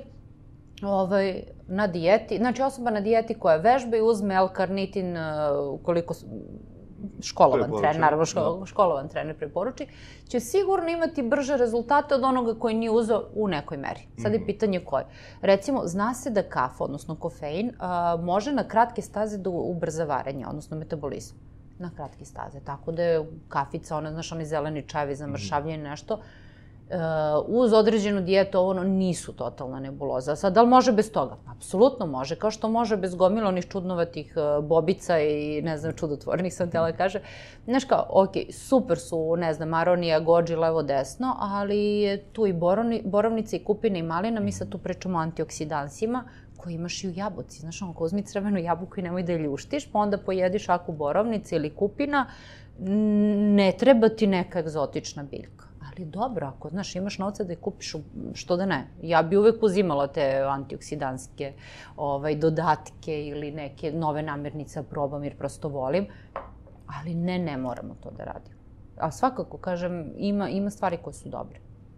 Mislim, recimo, motiviš... Znači nije sve loše? Pa nije, pazi, za osobu koja tek počinje dijetu, ako ide na low carb, znači ishrana s malo ugljenih hidrata, u prvih par dana će izgubiti vodu, pa ako plus uzme neki prirodni diuretik, neki čaj, znaš, staneš na vagu, posle par dana ona ti dala 3-4 kila manje. Znaš da je to šarena laža, ali ti je malo lakše da se sagneš i zavežeš pepe, pa ti lepo. Malo motivacija nije naravno, uradi to, kupi taj diuretik u čaj neki fin, znači ne nešto ekstremno. Zašto da ne? Znaš, mislim, prosto ako je motivišuće, samo čovjek treba bude svestan da to nije nikakva čudotvorna stvar, da se neće desiti ne znam šta, da stoji jedan proces, neka dijeta pred njim, da to treba da potraje i da posle toga treba da se održi. Znači, to mu ne postoji takav preparat, ali da, kao pomoć, ako nešto mislimo da će nam pomoći, pazi, placebo deluje u 37% slučajeva. Pa ako nas nešto radi, uzmi ako te radi, što da ne. Znaš, recimo, ja sad kad sam bila na dijeti, pošto eto, mislim, pored svog znanja, znanje i ponašanja nisu isto, desilo mi se da sam se ugojila. Mislila sam da će to kao uvek da se reši samo od sebe, pošto prosto moj stil života me malo razmazio. Kad sam ukapirala da to ima veze, rekle su mi pametne žene da se metabolizam menja u 40, da ovo, da ono, neko treba i da sluša, znaš. Okej, desilo se, ali, što kažem, pametan čovek napravi grešku jednom. Ja stvarno ne kapiram, nije dolazilo u obzir da idem na dijetu. Čak mi je drago što se desilo, vidi, malo sad bolje razumem tu priču i sa dijetama i sve ono o čemu sam pisala, nekako kad dođe iz ličnog iskustva je mnogo bolje. Ljudi toliko kukaju oko dijeta da meni sad to tek iz ličnog iskustva sada nije mi jasno. Ako nećeš da budeš na dijeti, brate mili, nemoj. Ako hoćeš, uradi ga kako treba. Jednu. I zdravo. Znači, napisala sam tekst na blogu jako detaljno o tome kako sam ja sebi pomogla. Radilo se o strogoj kontroli i samokontroli, to nije nikakvo mučenje, dijete, disciplinovanje. To sam isto napisala na blogu. Disciplinovanje je dobro i za dete, dobro i za odraslog čoveka, dobro i za neko ko zna ovoliko koliko ja znam, pa se desi nešto tako. Znači, ja sam morala se redisciplinujem. Tako da ne vidim ništa strašno u tome i onda kad sam objavila da sam uspela da ostvarim cilj, krenuli su zvrči telefon, majče, sad opet piješ pivo, hoćemo da jedemo. Čekaj, ja sam bila na dijeti da smršam, ne da bi jela. I da bi išla na pivo. Da se ponovo vratim na istu priču. Nemam ništa protiv, radit ćemo i to. Okej, ali ne moram odmah dok... Znaš, to što sam ja postigla cifru koju sam rešila, to ne znači da sad, upa, idemo, ura! Ne. To tek znači da ja treba se pozabavim time kako ću to da održim. Znači, ako nešto organizam krenuo da se buni, što od stresova, što od nepažnje, što od mog posla koje je slikanje hrane, pa sam nabavila osvetljenje, pa sam slikala hranu noću, pa štrpni, gricni, ovo. Znaš, prosto bila sam okružena hranom, ali navikla sam na sebe do pre 40. To prosto ne može da bude isti organizam. Desilo se šta se desilo, ali znaš, ako sam jedno znala povučem ručnu, kao ajmo opet. Sad tu ima ona mala caka kao mali fazoni i fore. Znaš, kao kako sebi odlakšati, ja neću da se mučim, ja ne volim da se mučim, ja sam u suštini hedonista. Okej, falilo mi je da nešto grickam, falila mi je hrana, ja sam uzela da grickam lan. Znaš, mala zrna lana gde svako mora da... Ja sam od jutra, ne pitaj me, ali ja sam od jutra do mraka glodala lan. Znaš, jesam gladna, jer mi je vreme za hranu, nije vreme. znaš, kao mali zec, ne daj Bože me neko video i snimio, to deluje komično, ali mi je pomoglo. Znaš, ako neko misli da će da mu pomogne tokom dijete ili tokom bilo čega, da skače na jednoj nozi po kući i da viče, ne znam, ja neku glupost, apsolutno treba to da radi. Znaš, ono, placebo 37% deluje, upotrebi sve moguće, ti bude lakše. Pa, jeste.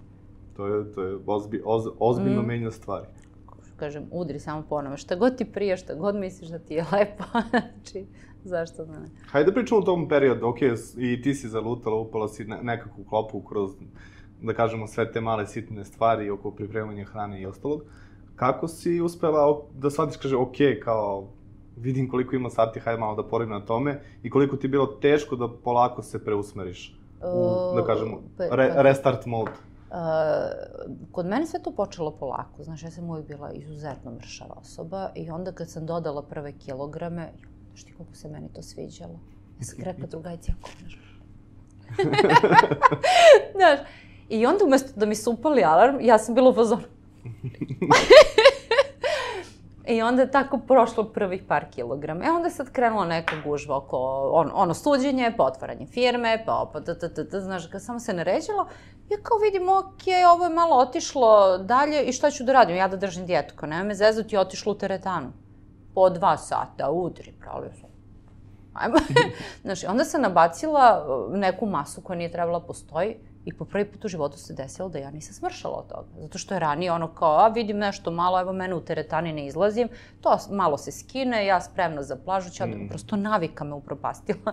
I ali sve to bilo u nekim okvirima, znaš, kao ima me, nije toliko ružno, je u super kondicija i bla, bla, bla. Kad sam ja videla da to ne odlazi, kad sam stala sad na vagu za Novu godinu, sam kapirala da ja imam problem, to je bilo za Novu godinu, da imam ozbiljan problem. Ja sam već 2. januara bila na dijeti. Ništa polako. Radikalno, najradikalnije koliko mogu da budem. Znači, bukvalno sam beležila svaki svoj zalogaj. Jer, pazi, napisala sam na blogu, kalorije nisu savršen sistem. Znači, mi u crevima imamo tonu nekih bakterija koje rade svoj posao, održavaju crevnu floru. Imamo hormone, mislim, čovjek je hormonsko biće, nije motor sa unutrašnjim sagorevaju. Ali mi sem tih kalorija nemamo drugi merač. Nemamo drugi kompas, prosto koristila sam ono što imam. Znači, rezanje kalorija i low carb ishrana su osnova svih uspešnih dijeta. Jedna od ta dva ili najčešće kombinacija oba. Znači, upotrebila sam oba kroz kalkulatore kalorija, kroz koliko ja treba da unosim. Iako, kažem, ne verujem 100% da su kalorije odgovor na sve, drugi kompas ne postoji, upotrebila sam ga i upotrebila sam ga naravno uspešno. Zato što stvarno mi nije padalo na pamet da budem u tom, znaš, ono kao dieting, kako to zovu, joj, stane ima neki izraz. Kad neko non stop drži dijete, pa su neuspešne, pa krene opet, pa... Bumerang, dobro, bumerang efekat, ali... Nije čak ni joj, više nešto se dešava u telu, ali nema veze. Znači, to su ljudi koji počnu jednu stvar, pa se vrate na normalu kad to deluje, ono kao kako su se ponašali nekad, pa počnu drugu dijetu, pa počnu treću, oni su non stop na nekim, mislim, dijeta se drži jednom, onda ponašanje mora neko da bude korigovano do kraja života.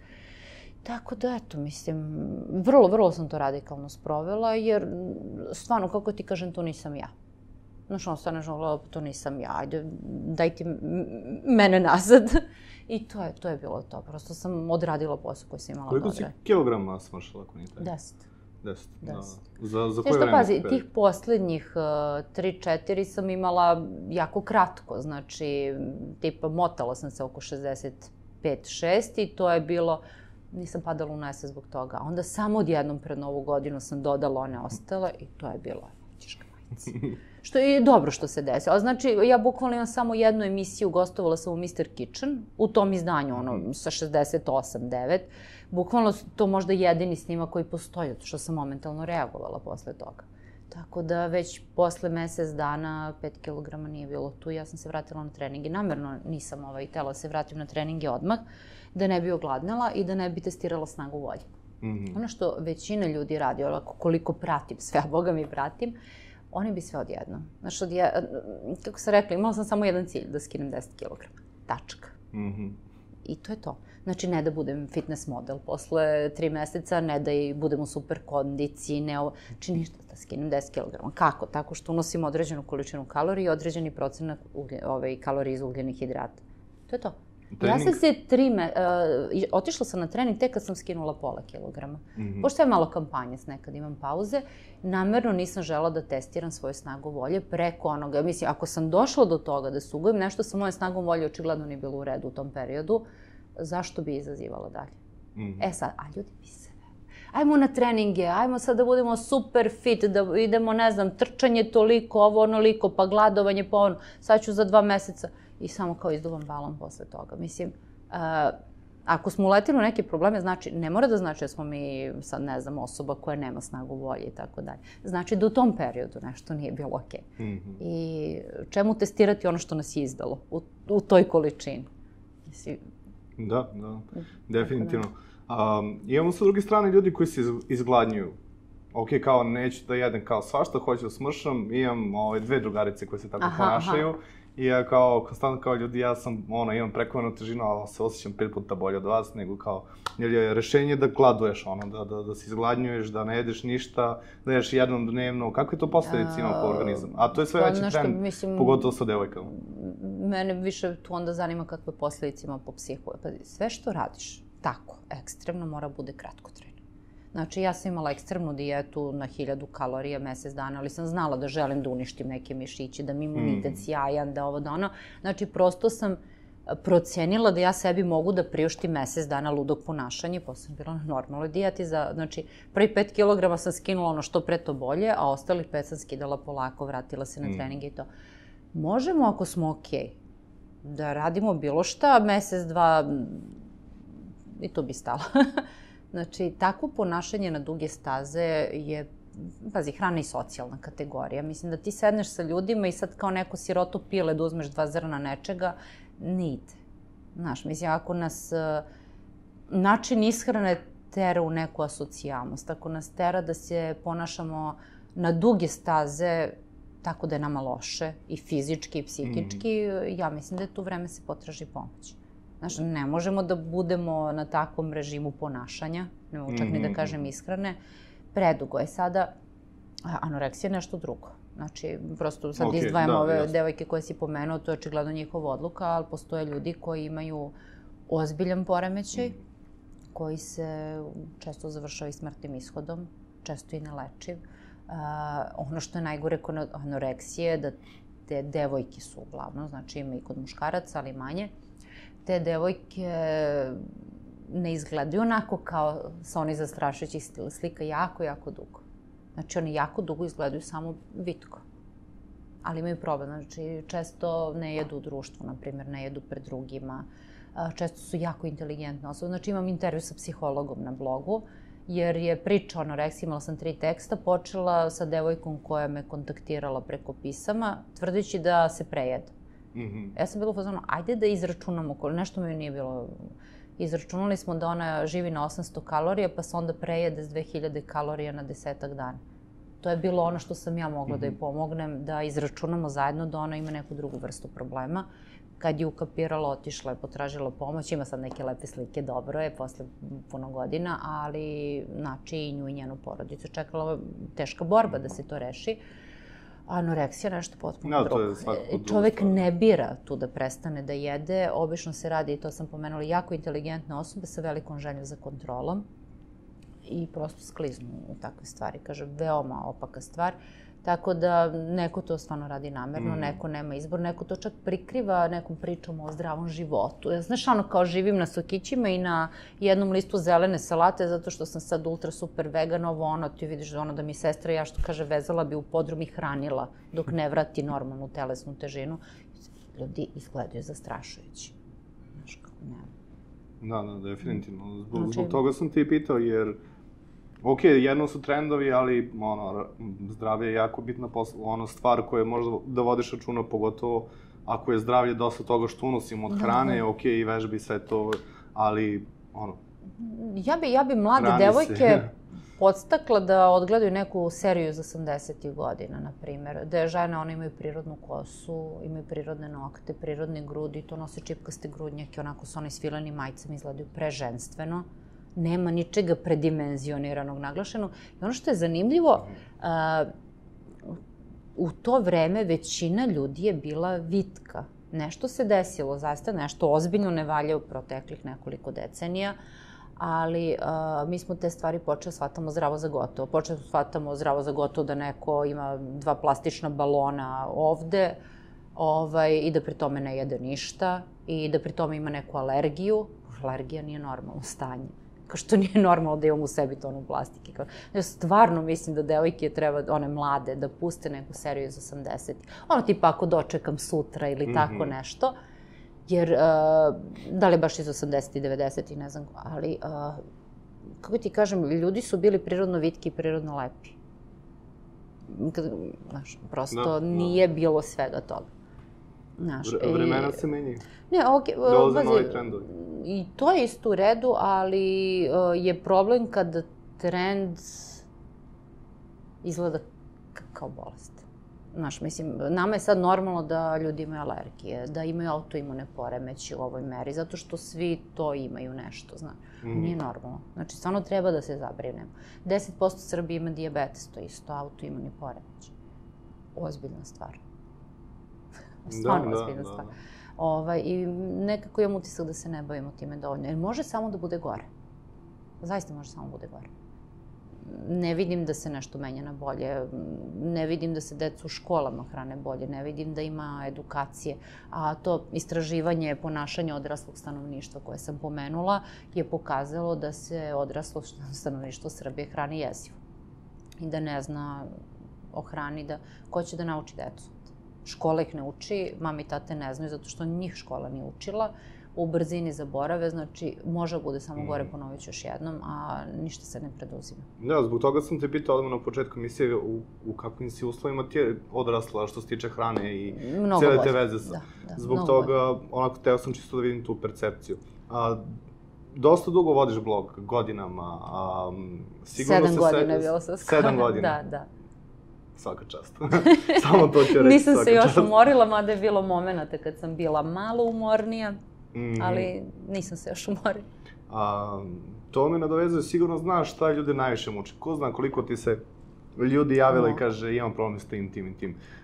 Da ja sad ne bi izvlačio pitanje, hajde da prođemo onako onoga što se ti sećaš sa tvog bloga, da su ti se ljudi javili sa nekim određenim problemom, da su im ti pomogli. Možemo sada podeliti takve savjete sa našim gledalcima. Znaš šta, često se desi da mi se neko javi naknadno, da ja nemam pojma da se to desilo i ja takve stvari retko kad šerujem, ili ako i nešto šerujem anonimno. Pazi, zbog onoga što jesam po struci, ja sebi ne dajem previše slobode. Znači, mogu, na primjer, nekom da odgovori šta bi ja pitala lekara. Ne može samo da se dopisuje, mora da ode u ordinaciju, mora da odradi nešto, čak ako ti se nešto ne sviđa, onda sedi pa uči. Mislim, kad bi meni doktor rekao, nemoj masno, imaš povišen kolesterol, ja bih rekla, ali za drugo bih ga poslušala bez pogovora. Mislim, prosto ne verujem u jedan aspekt, daleko bilo da ne verujem u sve. Mislim, to bi bilo jezivo, ono, kao vreme šamana je davno prošlo, što se mene tiče. Ali, recimo, bilo kakva alternativa i tako neki drugačiji saveti su mi okej u smislu preventive. Znaš, ako te neko savetuje da u smislu preventive piješ čajeve, meditiraš, razmišljaš pozitivno, to je simpatično. Ali ako imaš ozbiljnu bolest, da pričamo o tome, možda kao dopuna terapije od lekara. Tako da ja zaista dajem sve od sebe da ne premašim te neke granice koje su mi nametnute time što sam diplomirani ekonomista iz oblasti marketinga. Tako da, ono najčešće, zato bih rekla oko čega mi se ljudi zahvaljuje, to što se trudim da ih nateram da misle svojom glavom. Znači, ne posle nekog teksta u novinama, ne nakon jednog razgovora s jednim lekarom ili nutricionistom koji opet prode neki svoj možda program ili tako, nego da stvarno razmisle svojom glavom i da postave dobra pitanja stručnom licu. Znači, to je jako važno, da ne nasedaju na neke gluposti, 3 dana sokića za detoks ili naručiš namirnice za detoks od 2-3 dana. Mislim, detoks radi naša koža, naša jetra, bubrezi, naš organizam. Ako ti prirodni detoks te vrste ne valja, momentalno kod lekara ozbiljno nešto nije u redu. Kakvi sokići, pobogu? Mislim, to je simpatično, to je fino, ima puno nutrijenata i sve, ali kao ljudi, jetra, koža, bubrezi. Ako nešto je kako čika doktor. Tačka što se detoksa tiče. I naravno dugoročni detoks svih tih organa je taj da jedemo prirodnu hranu godinama pa da se stvarno nešto s nama desi. Pošto se ćelije organizmu zamenjuju. Šta je bilo pitanje? Raspričala sam se opet. Šta ti ljudi najviše pitaju? Ajde da kažemo, ok, van zdravstvenih stvari. Ajde da kažemo ishrane što se tiče ili generalno hrane. Nešto često me pitaju što mislim o nekom proizvodu, često me pitaju o nekoj dijeti, ali ne volim kad mi stignu pitanja tipa jer smem jednu jabuku, a na toj sam dijeti. Čekaj, ako čeznaš za jednom jabukom, a jabuka je zdrava i uzela si neku dijetu koja ti zabranjuje jabuku duže od mesec dana. Kao ćemo stvarno pričamo o tome. Znači, ne volim takva pitanja, to znači da neko nije seo da nauči nešto, nego odmah otišao na nešto ekstremno. Sve bi od ono, hranimo se industrijski, da pređu na to, ja sad sam, ne znam, od sutra sam vegan. Ili, ne znam, od sutra jedem samo salate i meso i tako. Nigde ne postoji ona prelazna faza, ok, ajde samo ću izbaciti industrijske proizvode i ješću pravu hranu, svu vrstu prave hrane koja mi se trenutno jede, koja mi se sviđa. Ljudi to ne rade, nego bi odmah, ono što sam rekla, da odmah idu u teretanu, da odmah budu super fit, da odmah budu na nekoj zvučnoj dijeti. Instant fix. Tako da često, nažalost, dobijam takva pitanja o instant fixu, koje ne volim. Obično onda linkom neke tekstove koji su protiv instant korekcija i pročitajte to, pročitajte ovo. Recimo i za moju knjigu Gurmanske veze često dobijam komentare, pošto je knjiga napisana da bude zabavna, baš zabavnog karaktera, da ljude motiviše na lep način da se hrane zdravije, knjige o afrodizijacima. Kao šta su bitne stvari u životu, svi znamo šta nam je jako bitno. Ajmo mi neko do koga nam je stalo lepo da ručkamo neke fine zdrave stvari, zato što je to lepo, zato što će da nam prija, ne zato što ćemo se razboliti i bit ćemo debeli, i toko meni toga dosta. Znaš, kao, hrana je lepa stvar, ali smo mi od nje napravili bauka zato što mi decenijama više ne jedemo hranu, mi jedemo proizvod. I onda, bukvalno, ali oko toga se vrte pitanja koje ja dobijem. Znači, oko baš tih stvari, onda ajde da raščistimo još jedno. I tako. Sad, naravno, uvek ima i neki specifični, kad mi se kaže stvarno javi neko zbog zdravstvenog problema ili hoće da se, što kaže, iskuka sa svojom istorijom gojaznosti ili nečeg tako. Mislim, tu stvarno mogu samo da usmerim na neke tekstove koji su orijentacioni, naravno, nikakvi lični saveti i tu su javni na blogu. Tako da zaista jako pazim da ne pređem neku granicu i stvarno sam uvek za to da pre odlaska na bilo kakav tretman neko traži lepu diplomu od te osobe koja će da plati. Znači, mi sad stvarno imamo sve i svašta. Završeni dopisni kursevi sa nekom stranom zemljom od par meseci i onda sad su svi health coachevi ili su, čekaj, brate, nemojte to da radite, ljudi. Znači, možemo da pišemo u svemu što verujemo i to, ali ne smemo da uzmemo novac za stvari koje treba da uzme novac lekar, nutricionista i ako je zdrav čovek, školovani sportski trener. Tačka. To je to. Ok, imamo još malo vremena. Ja bih prešao na neke teme, da kažemo, da izdvojimo suštinu ovog razgovora. Hajde kroz to, ok, koje, da kažemo, 5 do 10 namirnica koje kao preporučuješ da su super hrana, da su onako super za naš organizam i da kažemo top 5-10 stvari koje bismo trebali da izbegavamo. Ajde, probat ćemo baš, ajde vidimo na 10. Prvo, nutritivno najbogatija namirnica na celom svetu, jaje. Znači, meni je stvarno žao kad čujem da je neko izbacio jaje iz ishrane. Ne kapiram, zaista, u njemu je sve. Pod jedan jaje, riba. Lako svarljiv protein, odličan protein. Jako mi je žao kad čujem da neko ne jede ribu. Sireve stavljam ovdje zato što ja obožavam sireve, ali možemo bez njih. Što se povrća tiče, kralj car brokoli. Prezdrava namirnica, ali fantastično zdrava. Izvini, šta čini brokoli? To mi nikad nije bilo jasno. Šta njega čini tako zdravim? Ovako, ima puno vlakana, ima puno antioksidanasa unutra, što je zelen. Znači, sve što je zeleno, crveno, plavo, intenzivne boje, ima puno antioksidanasa i naravno tu su ta vlakna koja su super bitna, a mi ih ne jedemo dovoljno jer fast food je fiberless food, odnosno brza hrana je hrana bez vlakana, zato što se brzo sprema kad nema vlakna. Znači, sve što možemo tako na brzinu smažemo, uglavnom, znači, populaciji nedostaju, jako su važno ishrani. I, kažem, antioksidansi koje imam. Znači, brokoli je super namirnica. Paradajz. Znači, izgubio je ukus, to je isto divna namirnica, osvežavajuća pod jedan. To je nešto ja obožavam, znači ono kombinacija krastavac, sir i paradajz, ne postoji ništa lepše. Doduše ja sad kupujem uglavnom čeri, pošto ima ukus. Ovo kad se pogodi onaj pravi iz sela, wow, to baš se radujem, ali retko ga nađem. Začini. Ali kad kažem začini, mislim na one intenzivnije poput, ne znam, kurkume, čilija, sve to što je jako aromatično, zato što upravo takvi začini mogu da promene ukus hrane i da nam ona bude zanimljiva, da čak recimo ako natrpate tonu neke, ne znam, kurkume i zapečete karfiol koji većina ljudi ne voli. Znači puno kurkume pa ga zapečete sa jajima i sirom i vi dobijete kao neke mafinčiće od karfiola koji su fantastični, kao ne volite karfiol, važi. Mislim, karfiol je jako zgodna namirnica, eto stavila bi na listu, zato što na nekoj ishrani gde se izbacuje višak ugljenih hidrata, ne svi ugljeni hidrati, to je čak i nemoguće.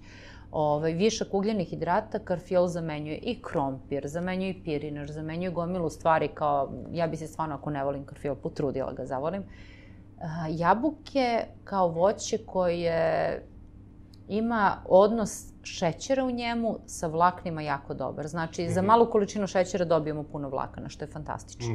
Znači, jabukice, koje stvarno nisu ni skupo, nešto da ne možemo sebe...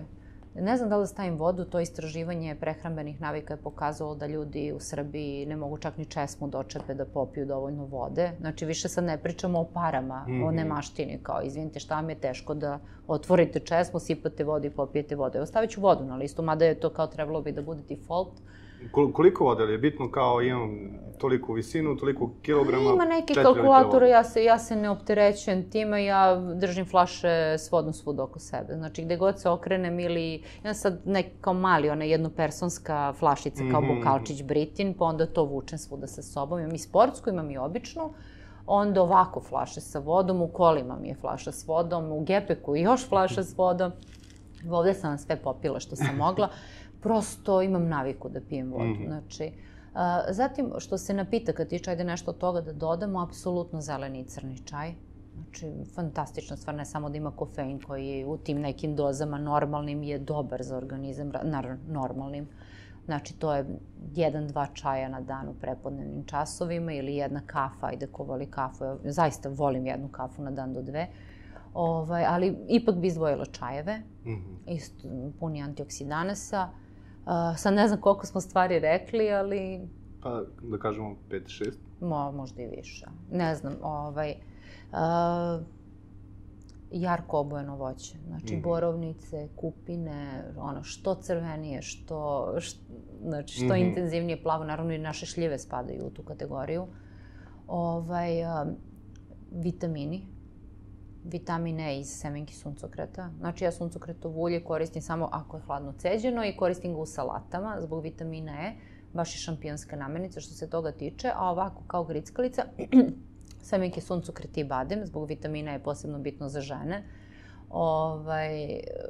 Uopšte pronalazim te namirnice, imam i tabelu u svojoj knjizi Gurmanske veze. Znači, ubacila sam te tabele, biljni životinjski šampioni u količinama vitamina. C, B, ovih topivih u masti A, D i K, kao i u količinama minerala. A to nismo rekli, zanimljivo je, minerali ne mogu tek tako da se unište. Znači, oni kuvanje mogu da pobegnu u vodu, pa je dobro pojesti supicu iz vode ili kuvati na pari, baš zbog toga. Tako da, minerali koji su u mesu, poput gvožđa, poput, ne znam, takve stvari, oni ostaju tu gde jesu. Vitamini su ono što je problematično. I recimo ono što većina ljudi ne zna da B vitamina najviše imamo u raznoraznim džigericama. A džigerica nije tu da sakuplja toksine, nego da ih izbacuje napolje. Tako da eto imamo jedno uverenje da kao to nešto. Ja bi zaista stavila te neke džigerice iznutrice, naravno ako je domaća hrana isto, pošto je stvarno prebogata B vitaminima. I to su potrebne jako male količine nedeljno. Zdrave masti. Zdrave masti, kad kažem, mislim na prirodne masti. Ja recimo u kući držim masto od mangulice, maslinovo ulja, različito. Znači, ovo od komine nekad kuvam na njemu, maslinovo devičansko za prelivanje salata, onda ulje od semenki bundeve, susamovo ulje. Njih sva koristim onako, uglavnom hladna ako mogu. Naravno, kuvam i na njima. I naravno, dobar maslac. Znači, dobre masti. Šta još? Postoji nešto bi trebalo bude na listi, ali ja ga lično ne volim, a to je kupus. Nije muka od kuvanog kupusa i žao mi je zbog toga, ali bi trebalo bude na listi. Bez obzira što ga ja ne volim. Pa mislim da smo 10 naveli. Jesmo, sigurno. Jesmo. A sada 10 stvari koje nikad. Lisnata testa s margarinom. Danas možemo da nađemo lisnata testa koja su s palminom mašću. Palmina mast jeste prirodna, nije baš mast najbolje kvalitete i to, ali bar prirodna. Tako da ako mi do lisnato testa, please, pogledajte da je s palminom mašću pa napravite nešto s nje. To, ajde, okej, nećemo svaki dan. Mislim, i ja ponekad upotrebam lisnato testo, ali isključivo s palminom mašću. Margarini za mazanje, bilo šta, znači nikako, nikad, ni u kojoj prilici, nisko kvalitetne viršle mesne prerađevine, znači bolje nemojte da jedete mesne prerađevine ako ne možete da sebi priuštite ozbiljno nešto sa možda jednim aditivom ili dva, nešto što je normalno, tipa, obično se dodaje limunska kiselina kao antioksidans i dodaju se nitrati i nitriti što je po zakonu već, ali to su jako male kontrolisane količine, više imate u celeru ili ne znam tako nekim stvarima, tako da i oko toga se nešto preterivalo ranije, ali eto, nema potrebe da ima više od toga. Znači, izbacila bi sve viršle, jeftine paštete, to znači nikad. Da, ono što nazivaju isto, rekla sam margarine, ali često ih maskiraju sa sojin maslac ili suncokretov maslac ili tako nešto, mislim, ne može, znači da je očvrsnuta mast na neki način, tako da i od toga se treba paziti. Soja, recimo, jako zanimljiva namirnica u smislu da je jako kontroverzna. Zato što je kontroverzna i nije preterano ukusna, ja je ne koristim, sem u izuzetnim slučajevima. Koristim organsku soju kao tofu, pošto je to već fermentisano, i u soja sosu. I to je sve. Retko kad upotrebim još nešto. Znači, ispijenje sojinih proteina, posebno ako znamo da nisu organski, ja bi tu povukla ručnu, kao i upotreba bilo koje soje koja nije organska. Za organsku okej, mislim, ima neki praktični stvari. Evo, pomenut ću moj omiljeni proizvod od skoro iz DM-a, kad sam bila na dijeti, proteinski hleb. Organski. Kako to izgleda? Fantastičan ukus. Ima samo 14 grama ugljenih hidrata. Ukus čak i liči na tonus, meni liči na tonus. Low carb je prepun proteina, sad protein je gluten i protein je od soje, ali su svi proizvodi organski, tako da znači nema GMO, nema ovo, nema ono. Fantastičan proizvod, ali sad kako ti kažem, nije baš da non stop želim da jedem gluten. To mi je bila zamena dok sam na dijeti, kasnije ću već preći na nešto drugo. Mislim, ako je fale sendviči, zna se kako se prave sendviči. Ali odličan proizvod za ljude na dijeti. Tako da kažem, izbacila bi soju iz nepoznatog porekla. Soju nepoznatog porekla, pardon. Dalje, pa ne znam, sad to sokove, ne kapiram, ja sokove ne kapiram.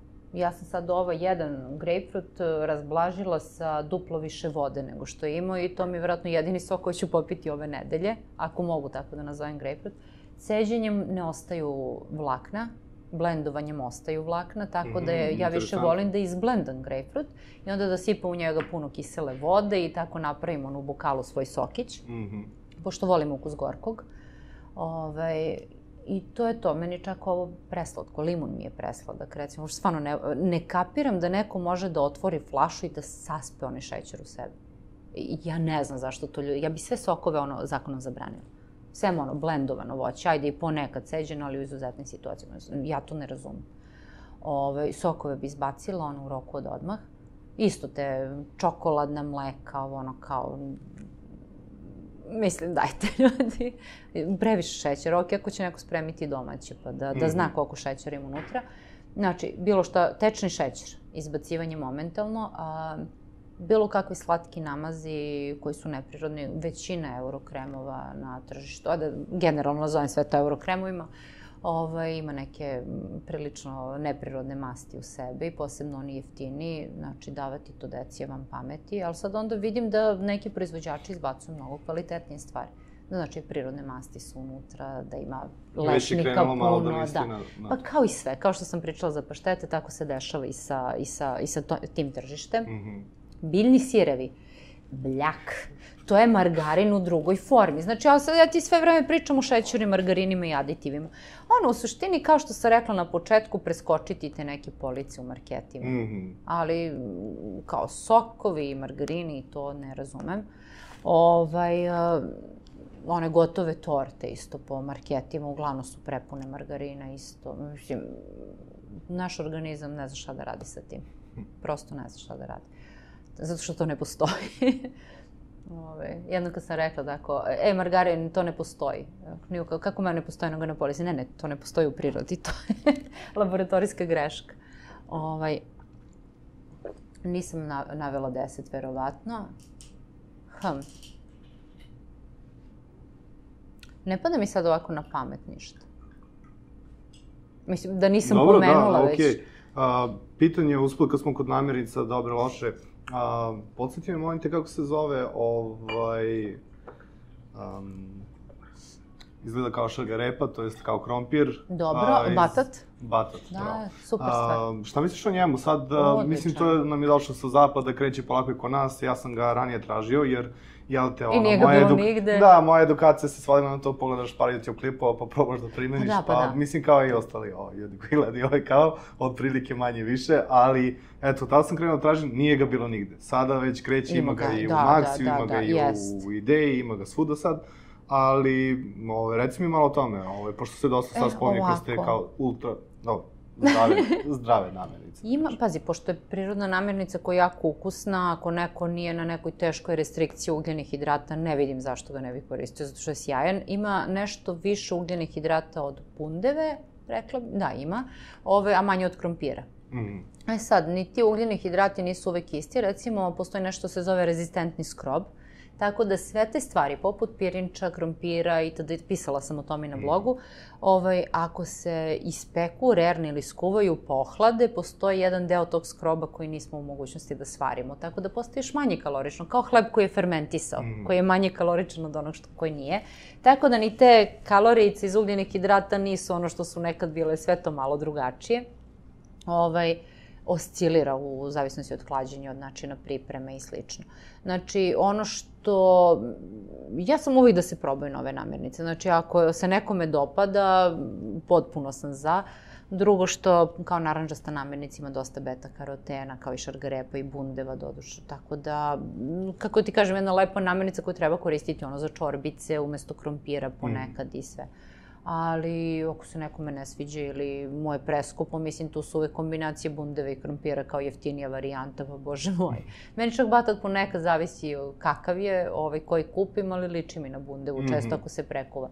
Isto ta priča sa skrobom, znači sve skrobne namirnice ne treba da prekuvamo zato što se poveća glikemijski indeks. Tako da eto, ima načina da se te namirnice koriste i na nekoj dijeti, ali na malo drugačiji način. Recimo, neprekuvani krompir ili batat ili tako nešto, ili pirinač, znači onako fino al dente, skuvano, ali taman, i ohlađeno. U maloj količini uz neku salaticu, meso i tako dalje, zašto da ne? Da, definitivno. Samo treba da razmislimo o tome šta radimo i da osvestimo. Ja mislim da u momentu kada počnemo da se nečim bavimo kao temom koja nam je bitna, neki rezultat da dođe.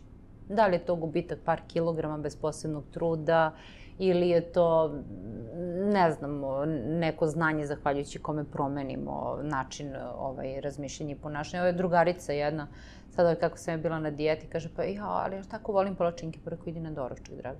Jer voliš, ono industrijsko iz komšija volim.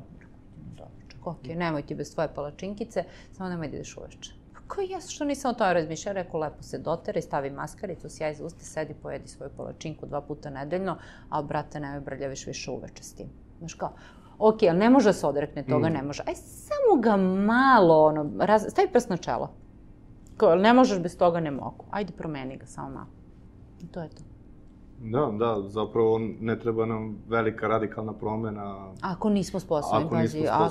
Kažem, stvarno je bolje ne raditi nešto nego se svima popeti na glavu. Znači, da sam svima kukala tokom dijete, kako sam gladna. Ne, nisam gladna, imam cilj, pobogu. Ali zamisli da jesam. Kao prvo, zašto neko treba da me trapi takvu. Drugo, zašto ja samu sebe treba da trapim takvu. Znaš kao, ali imam cilj. Jedini način da dođem do tog cilja da sedim gladna. Ali onda problem što sam gladna. Ne, nije. Treba budem gladna. Ćao. Šta, u čemu je problem? Prema sebi. Ne, pa ne možeš drugačije. Znaš, kao, osnova svake dijete je da malo sediš gladan. To sve prođe. Mislim, pa sutra ćeš da jedeš. Ako si ispunio svoju kvotu da ješćeš, sutra nećeš umreti od gladi. Znači, nijednom se nisam onesvestila. Zapravo ne znam ni nekoga ko se onesvestio od gladi da je bio na normalnoj dijeti. To ne postoji. Ne pričam za ove što stvarno prave gluposti, nego osoba na normalnoj nekoj kontrolisanoj dijeti koja je možda malo stroža, koliko zna svi su ostali na nogama. U čemu je problem? Ali stvarno, u čemu je problem? Definitivno, Ok, bajde, mi smo, ovako da kažem, dosta, kao što smo rekli na početku, povukli navike od svojih roditelja, od ovih, kako možemo da utičemo na našu decu, na najmlađe koji još trebaju tek sada im usadimo neke misle o zdrave hrane, o načinu života, kako možemo kod njih to da polako bar izvučemo iz ovog haosa? Samo na jedan način, a to je lični primjer. Nažalost. Zato što većina to neće uraditi, znaš, ako možemo njima da zabranimo nešto, ali ćemo mi to da radimo jer smo odrasli, i to ima i takvi slučajeva. Ima slučajeva gde, recimo, detetu brani na rođendanu parče torte. Mislim, ako je na tom rođendanu to parče torte neka socijalna kategorija, druženje, mislim, izopštavanje deteta na taj način. Po meni, nisam majka, sad možda me neko ispravi, ali nije dobra. Kapiram da se torte ne jedu kod kuće ili da odbiju tortu koja, recimo, ima margarin i tonu nekog veštačkog pudinga i ovo, ali zašto bi neko odbio tortu sa jajima, orasima, tim nekim crnom čokoladom, voćem? Kao, čemu je problem? Naravno, kad kažem torta, mislim jedno fino malo parčence koje će pojesti s drugarima. Po meni kontraproduktivno, naravno radit će svako šta hoće. Tako da, lični primer je ključan i ja sam uvek za to da se u kući ne drže ni sokovi, ni grickalice, ni takve stvari. Prosto, ako neko ima želju da to uradi, pojede i tako dalje, neko uradi to napolju. Onako, s nogu ako baš mora, ali prosto da ne pokazuje to deci. Jer ne vidim drugačiji način da se nešto uradi na tu temu. I po meni, znači, možda će žene da pričaju da danas ne žele budu domaćice, da im rerna služi za cipele kao u seksi grad i to, ali upotrebit ću grubu reč, sramote da ne znate sebi da spremite 2 jela. Znači, neka budu najprostija, grašak s piletinom ili ne znam, zato što ne znate da brinete o sebi. Znači, sramote da ne znate da sebi ispržite jaje na oko bar ili da skuvate jaja, srećemo odrasle ljude koji to ne znaju. Sramote da ne znate da spremite jednu obrok salatu, makar i kupili meso ispečeno u samoposluzi, i da spremite 2-3 kuvana jela. Koliko god bila prosta, bazična, da li je to, ne znam, stvarno, ovo što sam pomenula, grašak, najobičniji đuveč iz kesice, povrće i tako, to je meni znak da osobu totalno ne zanima se brine o sebi. Ili ima previše para, plaća kuvara. Svaka čast koja ima, ali većina ljudi koja ja poznam nema takvu mogućnost. Tako da, ponovit ću, sramote da ne znate 2-3 stvari i da brinete o sebi. Tako da, eto, prvo mame naučite devojčice da skuvaju te 2-3 stvari zbog njih. Ne da bi, ne znam, ja bile sila od domaćice, da bi napunile knjigu receptima ili šta, znam da se pokaže pred svekrvom jednog dana ili zbog sebe. Da, mislim da to važi obostrano. Naravno, da. Za muški pol i za ženski, a meni tek sad dolazi ono što kaže od ozdo u glavu, to da mora da... Pazi, reći ću ti jednu stvar. Ja sam osoba koja se sama izborila da radi od kuće, živi sama, sve radim sama, zarađujem sama, ali kad ti kažem da je opet na majci i na ženi, ne mislim ništa loše, po tome to je lepa uloga, jer žena je ta koja je prve godine sa detetom u kući, koja će se brinuti više za njegovu, po prirodi stvari. Tako smo napravljeni i ne vidim da je ništa loše u tome da se malo više pažnje obrati na devojčice. Jer prosto ako ona majka, žena, ne znači da će sve morati sama da radi, ali ona će uglavnom biti ta koja planira ishranu. Prosto iz prirodne situacije da je ona kod kuće u određenom periodu života. Priroda je to tako uredila, nema ko šta da se ljuti. Znači, ako ja to kao samostalna žena mogu da kažem, ne vidim stvarno, ipak postoje neke stvari u kojima smo mi bolje, postoje neke stvari u kojima su muškarci bolji i sve to normalno i prirodno, tako da naučite vaše devojčice da kuvaju supicu. Okej. Ozbiljno to mislim.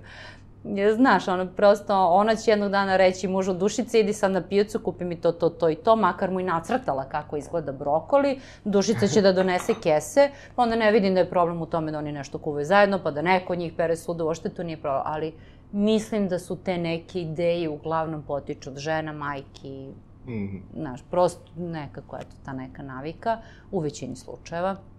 Znači, ja obožavam kad vidim muškarca koji zna stvarno da kuva, voli hranu i to, ili bar da mora da uživa u hrani. Znači, kad mi neko kaže, jedno sam izašla s tipom koji mi je rekao na prvom dejtu, meni sve jedno šta jedu. Ne samo čekala da odem kući. Samo sam čekala da odem kući. Ne mora da zna ništa. Znaš, okej, ali da ne zna da sedne da uživa. Neko, okej, izvini, nešto mi je trenutno iskrslo. Brate, žurim ću. Da, šalu na stranu. Čovek koji zna da uživa u hrani ne znači da treba da pojede tonu hrane, ne znači da treba da unese u sebe ne znam kakve količine hrane. Jednostavno to čovjek koji obraća pažnju na kvalitet. Meni je to gurman i hedonista. Obraćaš pažnju na kvalitet, voliš da probaš nove ukuse. Zamisli, odeš u Francusku pa si na dijeti i nećeš da probaš pravi croissant. Ja sam na low carbu, ne jedem glutena, nisam alergičan, pa čekaj. Znaš, kao, šta sam radila u Francuskoj? Jela sam. Pa dođem... Tako da, količina, ili ono kako je kod nas, količina društva kafana nije gurmanizam, nije ni hedonizam, nije... Prosto otkrivanje novih ukusa, novih kombinacija, poštovanje prema hrani. To je hedonizam i gurmanizam. Tako da, biti kvalitetan gurman je posao. Ja sam rekla, ja sam sebe proglasila za snoba, neću da jedem gluposti zato što nisu dovoljno dobre za mene. Ćao. I to je to. I samo, znaš, kad se tako... Tako bi trebalo većina ljudi zaista se ponaša. Prosto kao, okej, doneo si mi nešto industrijsko bez veze, možda sam i gladna, ali znaš, ovo je previše bedno za mene. Neću. Kad tako počnemo da razmišljamo o stvarima koje su štetne po nas, a ne ono kao, jao, jede mi se parče pice sa biljnim sirom zato što se lepo rasteže, iako znam da je običan margarin. To je bedno. Znaš, ima kući da odem, lepo ima da napravim fermentisano testo 4 dana stajalo u frižideru, pa ću da razvučem picu, onda ću staviti italijansku mozzarelu, crnogorsku pršutu, pa ću da sednem. 4 dana sam je pravila, znam što sam je pravila. To može. Hoćemo ugljene hidrate, hoćemo masno. Može, ali da spremi. Može, ali pod mojim uslovom. Raviole, italijanska kuhinja. Izvadi mašinu, zamesimo testo sa žumancima, jajima i brašnom, pa valjaj sama, lepo motaj mašinicu, pa puni raviolice. Ja sam toliko umorna posle bijela, te raviola su savršene, onda mi nije žao. A znaš, kao neki bezvezni skrob bez jaja, punje nekim bednim sirom i kao, ne, to nisu raviole. Znaš, ako ćemo raviola, ajmo stvarno, daj mi real thing. I da znam što. Znači, ja sam se ugojila u onom periodu što sam pravila suvidirane pačije grudi sa sosom od gusičje džigerice i to sam slikala. Znaš, prosto, jedan političar mi je jednom rekao da je ugojiti se od nekog baš lošeg bureka sa rafinisanim uljem napravio i to, kao da, to kaže bedno, kao da dobiš 3 persvece šolje. Znači, to mi stoji na blogu, koga zanima ko je taj političar, kog sam slučajno upoznala zbog neki stvari na Twitteru, to je bilo na početku blogovanja, meni ta rečenica ostala onako ubeležena, bilo sam poznala svaka čast. A inače je jako gojazan, ali veliki. Kvalitetne stvari. Ali hit izjava bila. Tako. Spavanje dosta utiče na nas generalno. I sada kreće opet ovaj deo popularno koliko spavati, kada lesti, kada ustati, jesti, kako greše, na vreme obroke u 2, ručak, mislim, sad, divno je kad čovek može da bude uobročen, da ima ritam, naš organizam voli rutinu, voli ritam, ali, znaš, prosto nekome to ne... Ja ne volim da doručkam, na primjer, stvarno ne volim da doručkam. Trudim se jer znam da to spada u dobre navike zbog ritma života današnja. Znači, našim precima to uopšte nije bilo prirodno. Jeli su kasnije ili su gricnuli nešto ujutru. Ja ne volim da se osjećam puno ujutru, ali šaka oraha i jedno kuvano jaje su mi cool. Znaš, tako nešto. I onda jedem kasnije. Ali ritam života većine ljudi je takav da dolazi kući noću I tad ima svoj prvi kuvani obrok i onda se prejede ako su gladni. Zato je pametno jesti ujutru, pametno imati naviku jesti. Ali, pošto nam je ritam života različit, sad neko ko, ne znam, radi non stop noćnu smenu ili menja smenu i to sada pati zato što je preskočio doručak, ne vidim da je to nešto. Što se spavanja tiče, ja sam u svojoj knjizi napisala jednu šalu. Muškarce lepim čini moć, a žene lepim čini spavanje. Tako da što se žena tiče, spavajte što više, beauty sleep ništa ne može da zameni. Znači, vreme za odmor je jako važno. Neometano vreme za odmor, prosto nekim ljudima koji imaju malu decu i puno obaveze i sve, jedino stvarno ozbiljno vreme za odmor jeste vreme kad svi ti ljudi oko njih spavaju. Onda stvarno treba to da iskoriste. Ako ima problema sa spavanjem, sad ima gomile malih lepih pomoćnika, poput tableta melatonina, poput divnih roletni koje se spuštaju da na svetlo ne ometa, poput raznih tinktura, biljaka. Tako da stvarno čak treba se izbori za tih, ajde, po meni je to minimum 7 sati, svaka čast onima koji mogu kraće da spavaju, ja ne mogu i ne želim. Stvarno, znači 7 sati do 8 ako je izvodljivo, kvalitetnog sna i super. Majo, bližimo se kraju, hajde da ostavimo za kraj da te na neki način obavežemo da odgovoriš na našim gledalcima pitanje koje budu imali na ovom snimku, kada budeš našla vremena. Mogu te naći tako što će kucati Vitki Gurman na Google-u, Maja Petrović, kako god. Na Google-u tu je blog, isto se zovu sve društvene mreže, znači Instagram, isto je i Facebook page, isto je Vitki Gurman. Knjiga je jedino gurmanske veze. Tako nje ima i na mom sajtu i u Delfi knjižarama. Tako da, ako nekog zanima malo da čita o tom hedonizmu, afrodizijacima i zdravoj ishrani, to je sve u knjižici. I tako, eto. Super, baš smo se lepo družili, ispričali i dosta korisnih informacija, stvarno. Hvala ti na izdvojenom vremenu. A vas, dragi gledalci, bih zamolio da kliknete na dugme subscribe kako ne biste propustili naše buduće fenomenalne goste. Uglavnom kačimo epizode početkom radne nedelje, neki put to bude ponedeljak, utorak, sreda, zavisi koliko imamo vremena u tim momentima. Pišite u komentarima šta mislite o emisiji, pišite isto šta bismo trebali da promenimo, zamenimo, okrenemo, obrnemo, kako god to volili. A mi se gledamo sledeće nedelje sa još interesantnim temama, tako da pozdrav do tada i vidimo se. Ćao.